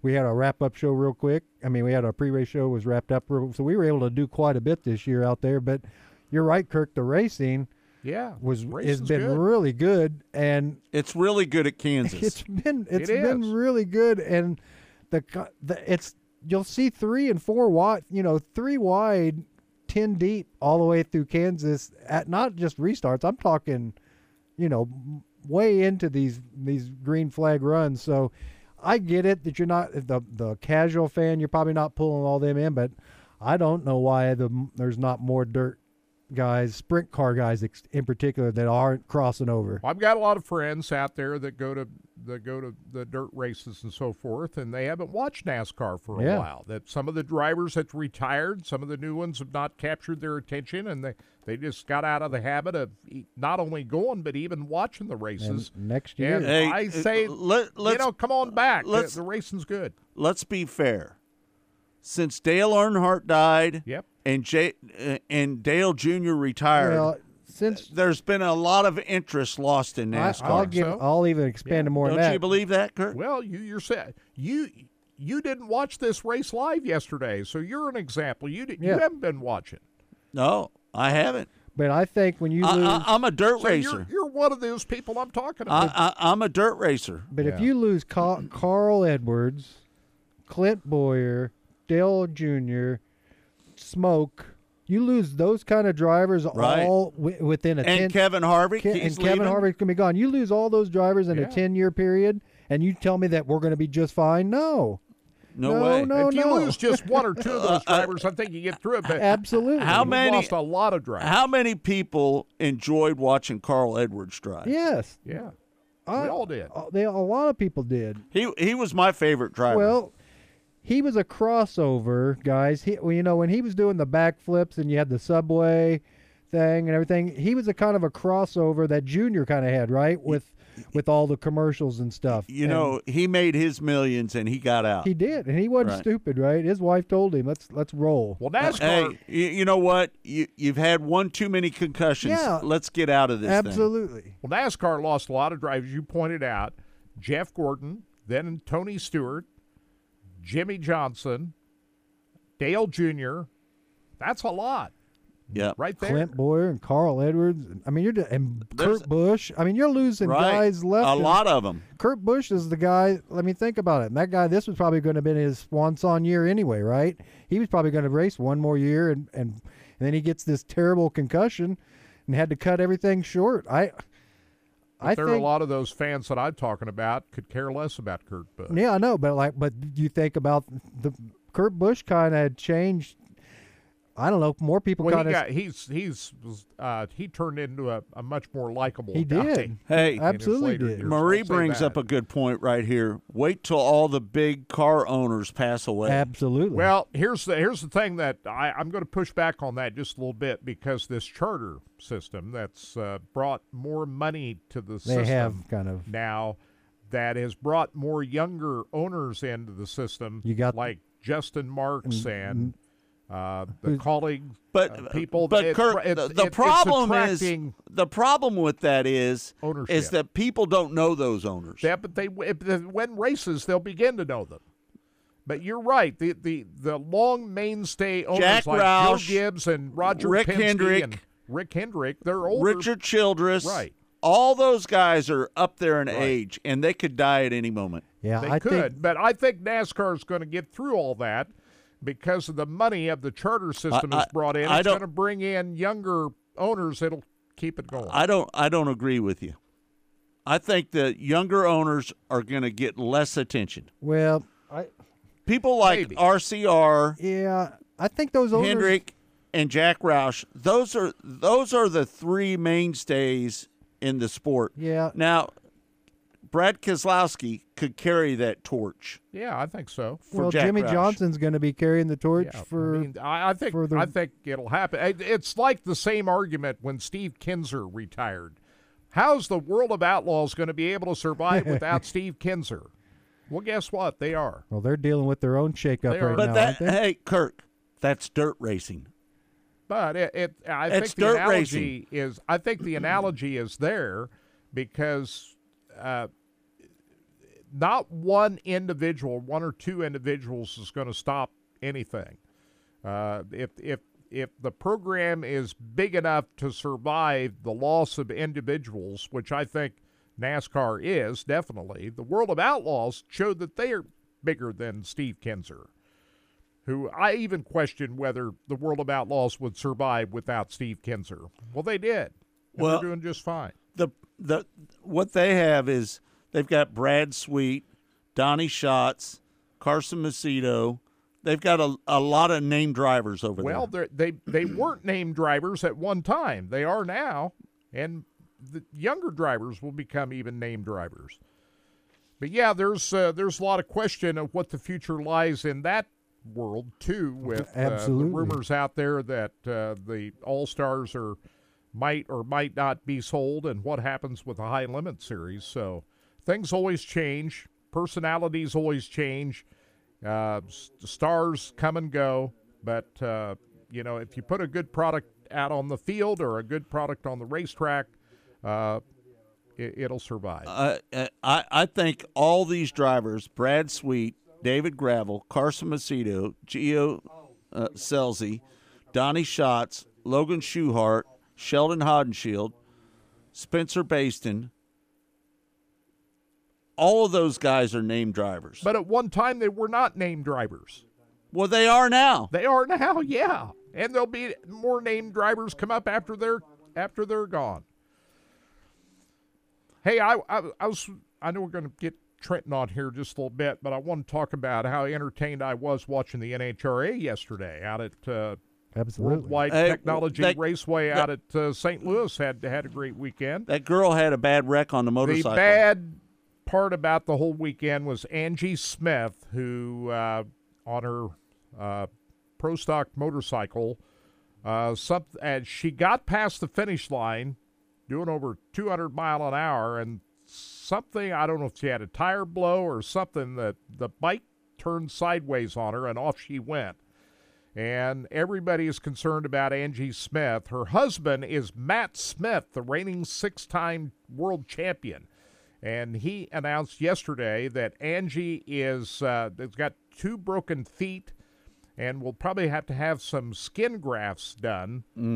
And she's going to be okay. Thought maybe she'd be released from the hospital today, but everybody concerned about Angie Smith, who had that terrible accident on Saturday, and wish her well. That's for sure. Pat says, I say bring back the Copper World Classic at Phoenix. Mm-hmm. Sure, I love that. I don't know why they don't have it now. Hey, I'm seriously thinking about going to Phoenix for the championship weekend. Yep, I'm thinking about it. Hey, just to wrap up, Tony Stewart had a good weekend. Think how good he'd had if Harvick had won and not disqualified. And then his funny car driver, Matt Hagan, won yesterday, and his wife, Leah finished in second and made the finals of the Top Fuel and lost in the final round yesterday at Worldwide Technology Pat Racing. says she is home. She is home now. Yeah. So congratulations to her. So the winners at St. Louis yesterday in Top Fuel, Clay Milliken beat Leah Pruitt in the final. Matt Hagan beats Ron Capps in the final of Funny Car. Greg Anderson now makes it 2 in a row in Pro Stock as he beat Greg Stanfield in the final. And don't count out Greg Anderson to win his 6th championship this year. He's on a roll. And Gage Herrera, who's like a machine in Pro Stock Motorcycle, beat his teammate Eddie Krawick in the final at St. Louis. They've got 3 more races left. They'll be at the Texas Motorplex just outside of Dallas in a couple of weeks. You ever been there, Texas Motorplex? I've been down there. That's one of the first super tracks that was ever in NASCAR. I was there in '92 when Cruz Pedregon beat John Force in the final and went on to win the championship that year. So they'll be there in a couple of weeks, and they got Las Vegas and Pomona to wrap up the season. All right, let's bring on a regular guest here on Mostly Motorsports, all brought to you by Rod End Supply, featuring the Power Eye Midwest Lightning Sprints. Trenton Berry joins us now. Trenton, how you doing? Hey, I'm good. I'm getting really ready for a full week of racing that starts on Tuesday.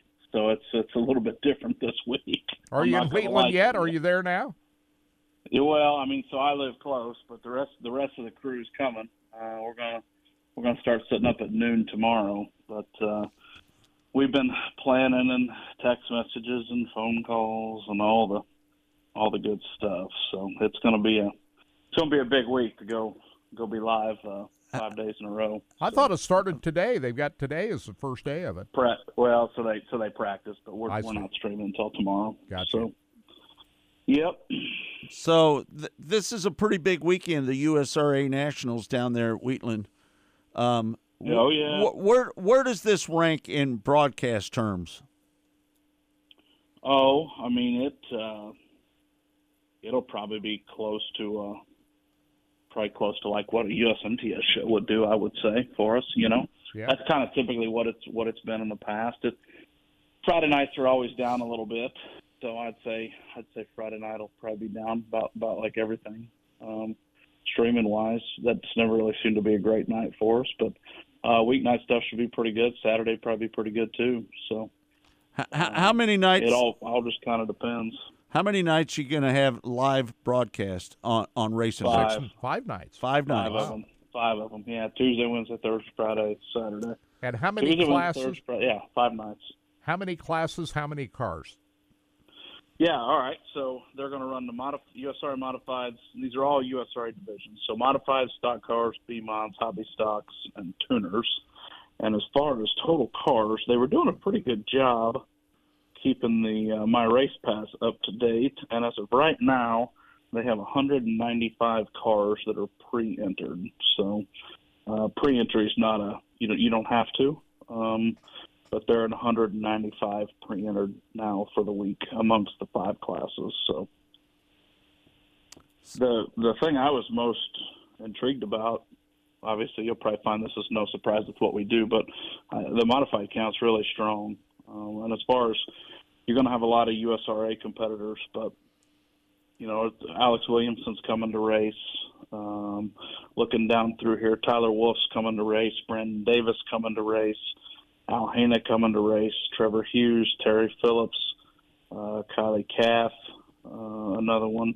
Just some guys that typically run with the USMTS that are going to be there. So going to be a show, and I know there'll be a few more that'll be there that are not yet on the list as well. But 195 cars, that's pretty good so far. That's pretty stout right there. Yeah, yeah. This would be. I know this is the case at Boone when they have that Super Nationals up there. Keeping up with the racetrack, you got that many cars, that many classes. Oh yeah. Always a challenge making sure that racetrack is in tip-top shape. Yeah, and they talked about bringing. I've told you guys a little bit about this new piece of equipment that they're using up north that doesn't require the PTO on these tractors, and it's got a lot less moving parts. And they had talked about trying to get one here to Wheatland for it.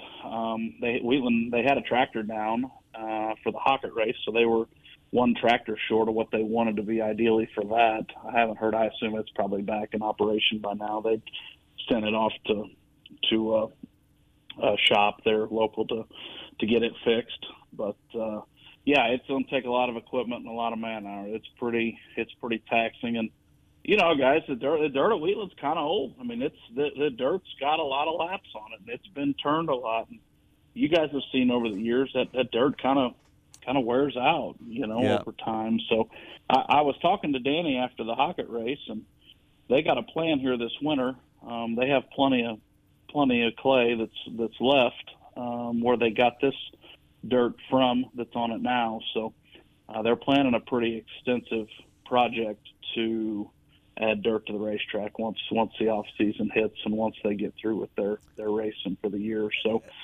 they know it's time to do something. They're going to be doing it once the off season gets here. Trenton, were they going to add that dirt before this weekend? No, and I don't think they should either, because there's a lot of racing that's got to happen here, and you guys know how that goes. It has to be just perfect, and it really needs a while to cure and bond with the other dirt that's there. We've seen this happen before, and you've seen races turn out to be disasters because of it. So no, there was no plan to add it before. A lot of rubber gets mixed in, which was the right call to not put it on before this. A lot of rubber gets mixed in with that racetrack too over the years, especially. Yes. That's the biggest thing. It happens everywhere. Mississippi Thunder. So, and I tell you, I just know a little bit more about it, obviously, with our situation there. But Mississippi Thunder's down bad on dirt right now too, and working up there to try to figure out Bob Tim had a plan. They were going to add a whole lot of dirt to it as well. Just kind of waiting for the season to get over. So it's a common thing. Every racetrack goes through it. So they're all just on different schedules of when they need it. How'd your big pumpkin race up there at Mississippi Thunder it was go? Wild. So Jake Tim got him a couple of wins, which I don't think shocked anybody. But one of the wildest things Brandon Davis talked about after the first night, how Jake Tim went around him and Rodney Sanders, and then he moved right up to the wall, and Davis acted like he almost had to be a maniac to run the wall because he tried to run it like Jake Tim did. So Jake's turned a million laps around that place up there, but it was great. The crowd was good. Car counts were strong. Was a perfect fall race, and that thing had its share of challenges just weather-wise when you get that far north. Cool temperatures, rain, all sorts of things that can inhibit a race from being able to happen. But got both races in, and by all counts, looked like it was a bang-up deal. It was 150 some cars there Friday. Had a good turnout Saturday too. So very, very excited. Glad we took that endeavor over this past year. Have learned a lot. Are partnered with great people. Bob Tim and Tyrone and Don Warner. Man, those guys make that place go, and it's a privilege to be involved with them. I don't think we would have never been in a situation where we could have handled all the operations side of a racetrack, but it's sure been fun to come in as a partner and kind of know what we do well and know what they do well and mesh all that together. Hey, a couple of big inside baseball stories. Tri-State Speedway sold, and you'll have a new promoter at Arclitech Speedway next year, apparently. Yep. So I don't know on the Arclitech deal. I mean, that had not been a very well-kept secret that something was going to be happening there. So that one didn't surprise me. Tri-State knew that Hoover was in the middle of a huge capital improvement project, and he's got it started. This Jake Davis is going to come in and finish that. Michael Hoover's going to keep working on the racetrack and keep working with the sanctions and the series and helping out on the scheduling part of Tri-State Speedway too. And Hoover actually, he called me right before it was all done, and we had a chance to talk a little bit.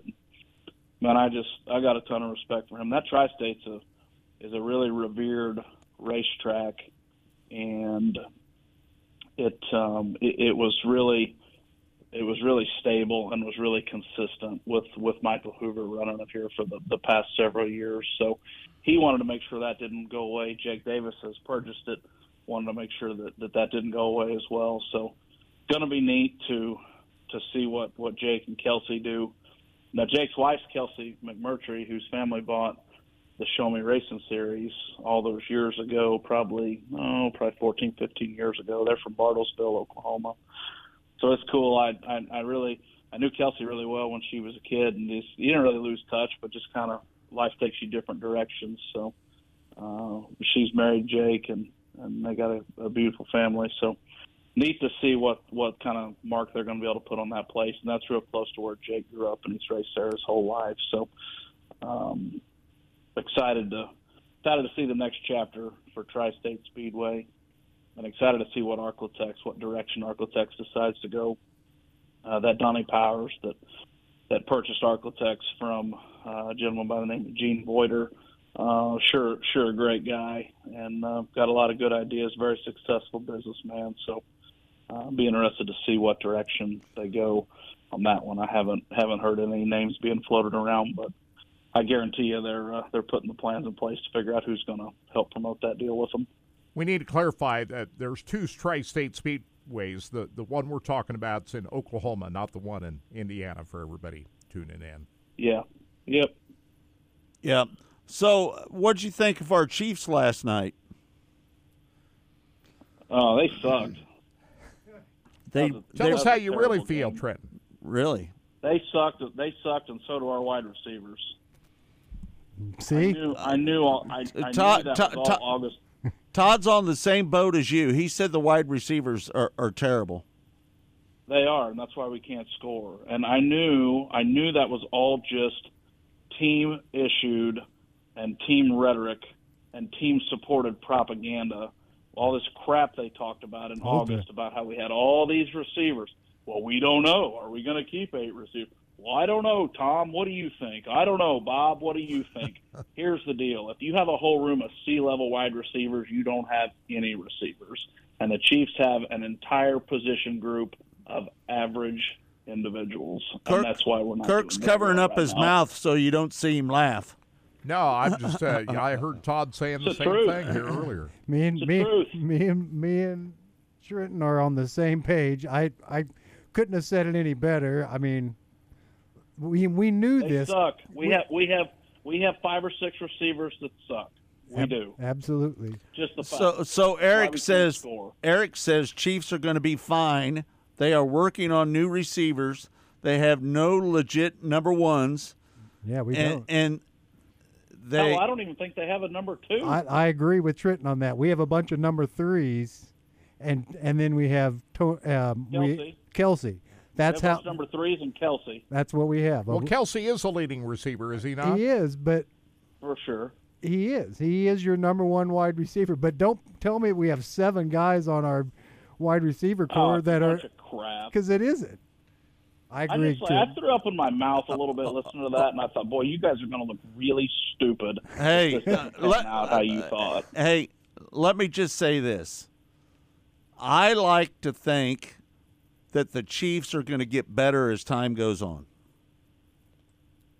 I mean, sure. I hope you're right. I don't see how wide receivers are going to get better. They don't get better at route running. And well, they drafted one of them as the number one first-round choice, did they not? No. Was that second? Early What second. round was early that? second Early second. Gotcha. Rashee Rice. And he's not bad. He doesn't have enough games underneath his belt. So, in all fairness, we don't know if he's going to be any good or not yet. I think Justin Ross could be pretty good. I do too. Sky Moore sucks. MBS sucks. Yep. All the Watson sucks. Yep. Kadarius Toney should be good. I don't know. He's been very up and down. I think his injury is worse than what he let. Hey, I think the tight end Gray is pretty good too. Yeah, he caught a pass last night for a touchdown, did he? Right. Not? Yeah. Yeah. He's not. Pacheco's elite, which we knew that. Yeah. Hey, but man, let me just say this about Pacheco. I'm not a believer in Pacheco because, listen, there's a lot of open holes there, and he doesn't take advantage of it. He just runs right into the pack. We took advantage of one last night. Well, listen, he had a good. Probably had a better take. He had a good game last night, but how many times have you seen him have a good game? Oh, I mean, he had great games last year. I don't think he was all that good last year, to be honest with you. I don't think he's an elite runner, to be honest with you. He surprised a lot of people last year. I don't think that he is an elite runner. I'm almost going to say that I believe that Clyde Edwards-Helaire is better than Pacheco. Oh, I don't know about that. Not a chance in the world. I don't think so. You're smoking something. No, I'm telling you, man. I'm just telling you. I think that, to be honest with you, McKinnon is better than Pacheco. Why are you so down on Pacheco? He's done a great job. No, so McKinnon's a great blocker. He's a great pass catcher, but Pacheco is aggressive. He's a slasher and a bruiser. Clyde Edwards-Helaire. I'm not buying it. 1 second. I'm not buying any of it.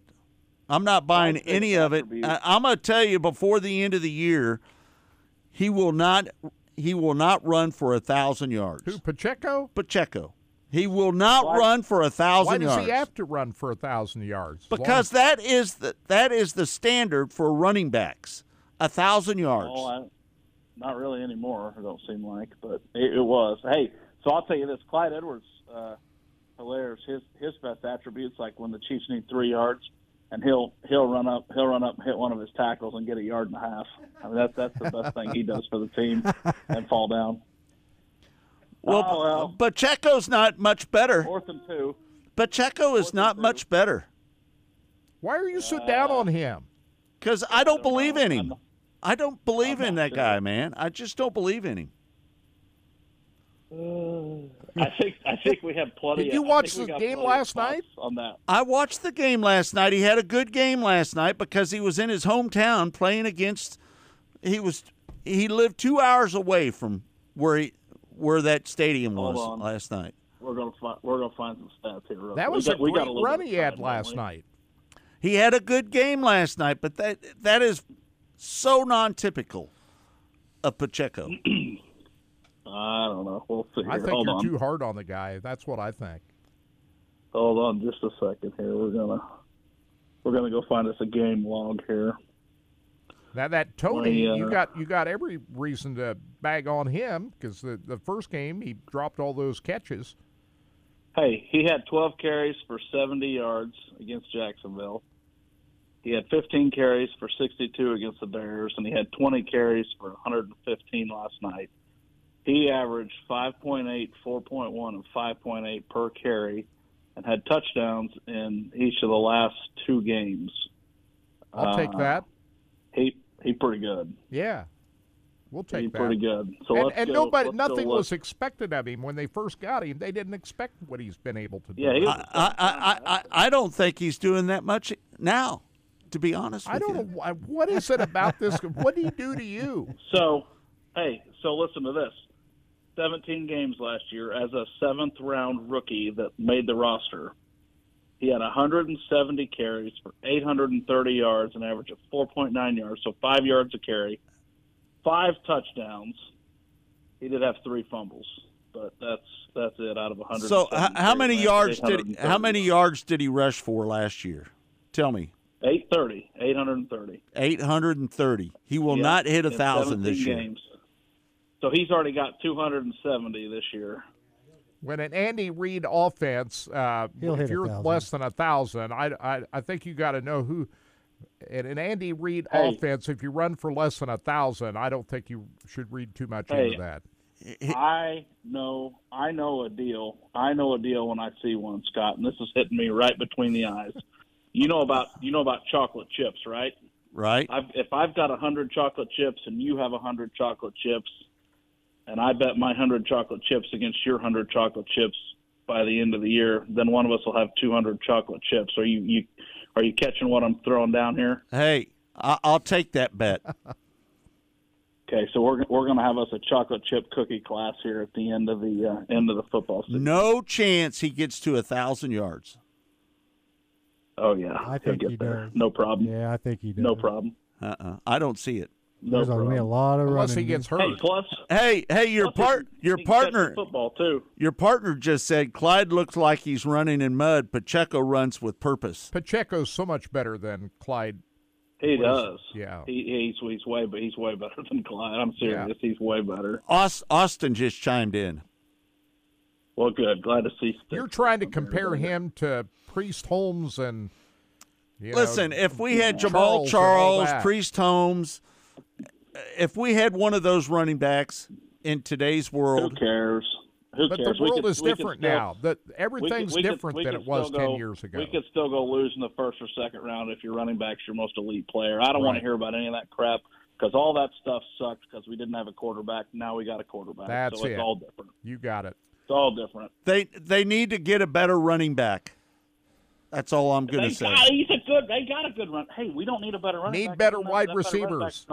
Need better wide receivers. Running back's going to want a lot of money. We don't have a lot of money to pay a running. We don't need to spend a lot of money on a running back. No. They're just kind of there. And he's actually a good one. Ezekiel Elliott would have been a good. They couldn't afford him. No, they couldn't. They could have afforded him because they didn't give him much. I don't think Ezekiel's. We don't need him. He's a drama queen. We don't need that. You don't need that crap. Todd, your mic's not up. He's somebody that just. I don't think he. I don't. Somebody that'll. Yeah, no, Ezekiel. It's a drama. He's no better than Pacheco, to be honest with you, at his point in his career, and he didn't do anything in that game. We need a running back to shut up and do their job. That's right. Running backs, they can be replaced every 3 years, just like the toilet paper at the county fair. You know what I'm saying? Hey, Austin said Mahomes has more rushing yards than Zeke. You know, the bottom line of all this, as long as you have Andy Reid as the head coach and Patrick Mahomes as a quarterback, they're going to win a lot of football games. Yep, no doubt. That's the bottom line. Now I need them to look a little better. Like last night was trash. I will say, and maybe not the best time to use them as an example, but the defense looks like it's by and large, and I get they have their moments, but by and large, it looks a lot better than it has in previous years. Yeah, absolutely. That part's been pretty fun. So Trenton, all you have on this week is the USRA Nationals down there at Wheatland, Missouri. Isn't that enough? Is that enough? Man, that's a lot. I think we got something at 81 Speedway this week as well. Taking a look here,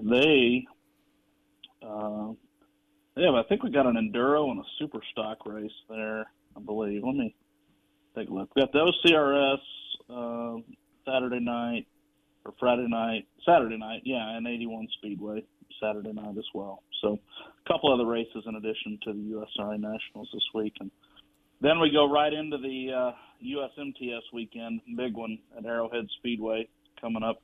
I like my racetracks named like my stadiums, by the way, full disclosure. The 12th, 13th, and 14th, and that finale is going to pay $20,000 to win each of those 3 nights there in Siloam Springs. So that's going to be fun. That's a new event, new place, and That place is rock and roll. And you guys, next week would be a good week. I'm not going to try to produce your Mostly Motorsports for you, but you guys ought to call Bryce Hall and put him on, let him talk about his racetrack. They've done a hell of a job down there this year. Yeah, we've got and Bryce's this is going to be one of their biggest races. Do that.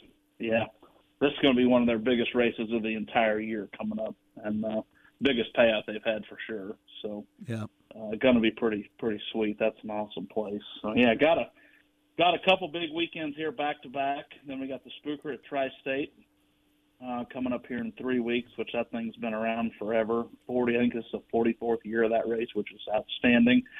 And then the USMTS Championship weekend on Halloween weekend in October. We're going to be at Lakeside on Friday night for the Grant Youngins Memorial, and then the Spooktacular at 81, and crown us a champion. So that's kind of what we've got left on the docket. I want to throw this out here because our good buddy Johnny Allen sent us a note the other day about this Saturday night down at 81 Speedway. It's the Super Stock Challenge race. This thing pays $2,000. Is it $2,000 to win? $200 to start. $2,000. And so that's going to be a big race for the Super Stockers this Saturday night at 81 Speedway. And they're going to run a 150-lap enduro after the Super Stock race is over. Holy cow! Right, that's a big. We're going to have fun. So they run this enduro every year in the fall, and they get a good turnout for it. So yeah, that'll be fun too. Well, Trenton, they're doing a great job there at Wichita, man. They've really taken control of the horse there and got her pointed in the right direction. They do fantastic. Well, we hope that a lot of our listeners tune into your broadcast this weekend of the USRA Nationals down there at Wheatland, Missouri at Lucas Oil Speedway. That's going to be a great race and a lot of action going on down there as well. Yeah, there is. There's Race of Champions nights and events as well, stuff to do during the day. It's just basically a 3-ring circus is basically what this is going to be. So it's outstanding. I need a few circuses a year, you know. Give us the lineup of everybody that's going to be on the air, the announcers and pits and all of that. Yeah, so we've still been talking a little bit here. So I'm not exactly sure on the booth. Eric Chesterman's going to be there. Shane Freeby, the voice of Lucas Oil Speedway, is going to be there Thursday, Friday, Saturday. He had a trip for his day job that was going to preempt him from the early part of the week. He's not even in the area right now, but he'll be back. So those couple are going to be there, and I assume we're going to get some combination of Brian Denikus and Ryan Bergeson that helped Todd out. I don't know just 100%. They were kind of coming down to the wire on who was going to be available. So Berg's a school district superintendent, so it's a little harder for him to get multiple days off this time of year.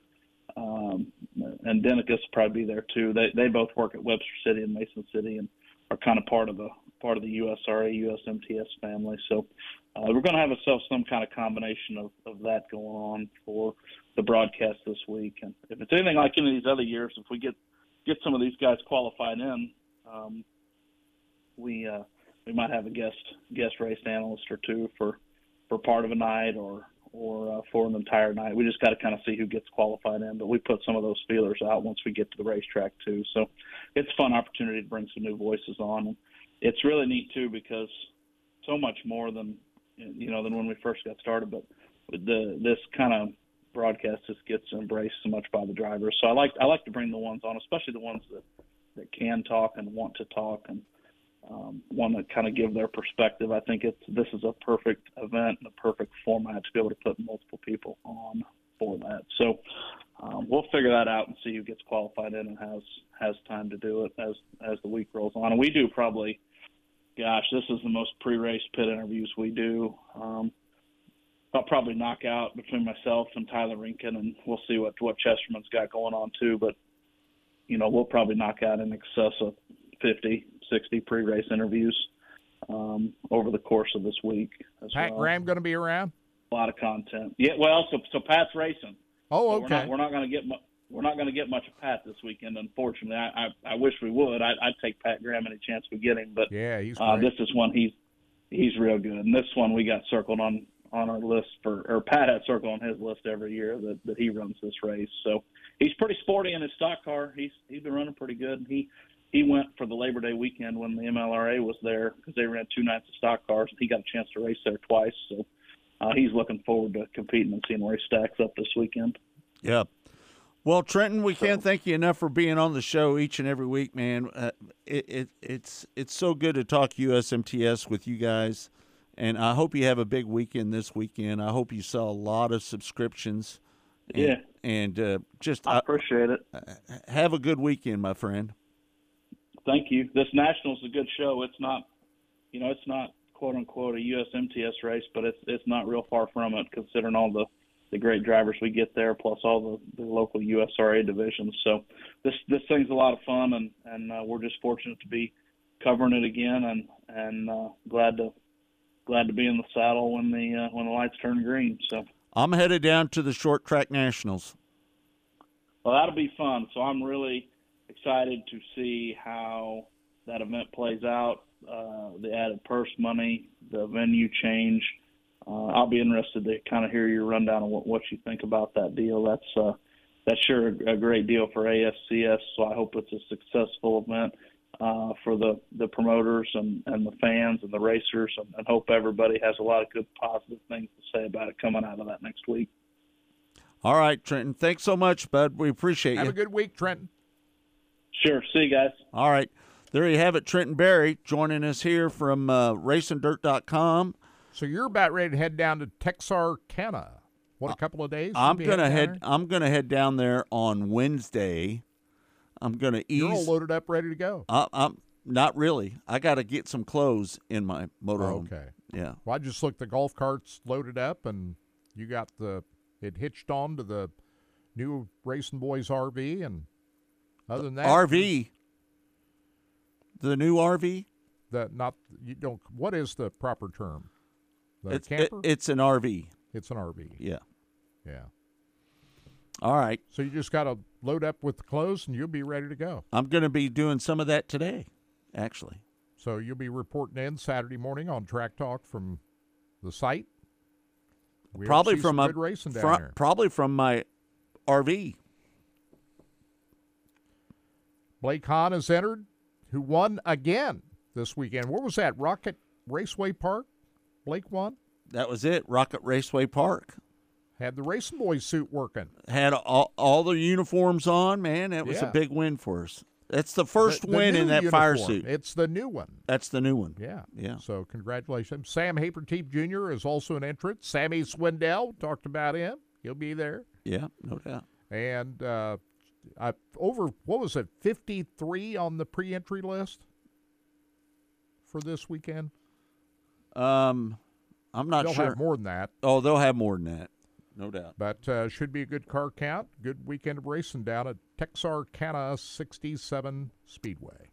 All right, thanks everybody for tuning in. I want to thank Todd Surprise for doing such a great job each and every week for us here on Track Talk and Mostly Motorsports. It's all been brought to you by Rod End Supply, featuring the POWRi Midwest Lightning Sprints. For Todd Surprise, for Kirk, Elliott, I'm Scott Traylor saying thanks for joining us. We'll see you next week right here on Mostly Motorsports.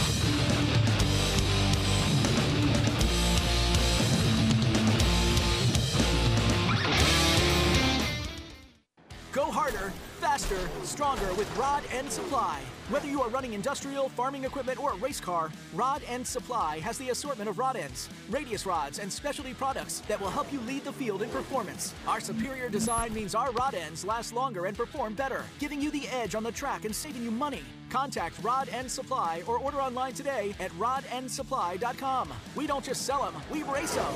rodendsupply.com. Serving the racing community for over 30 years.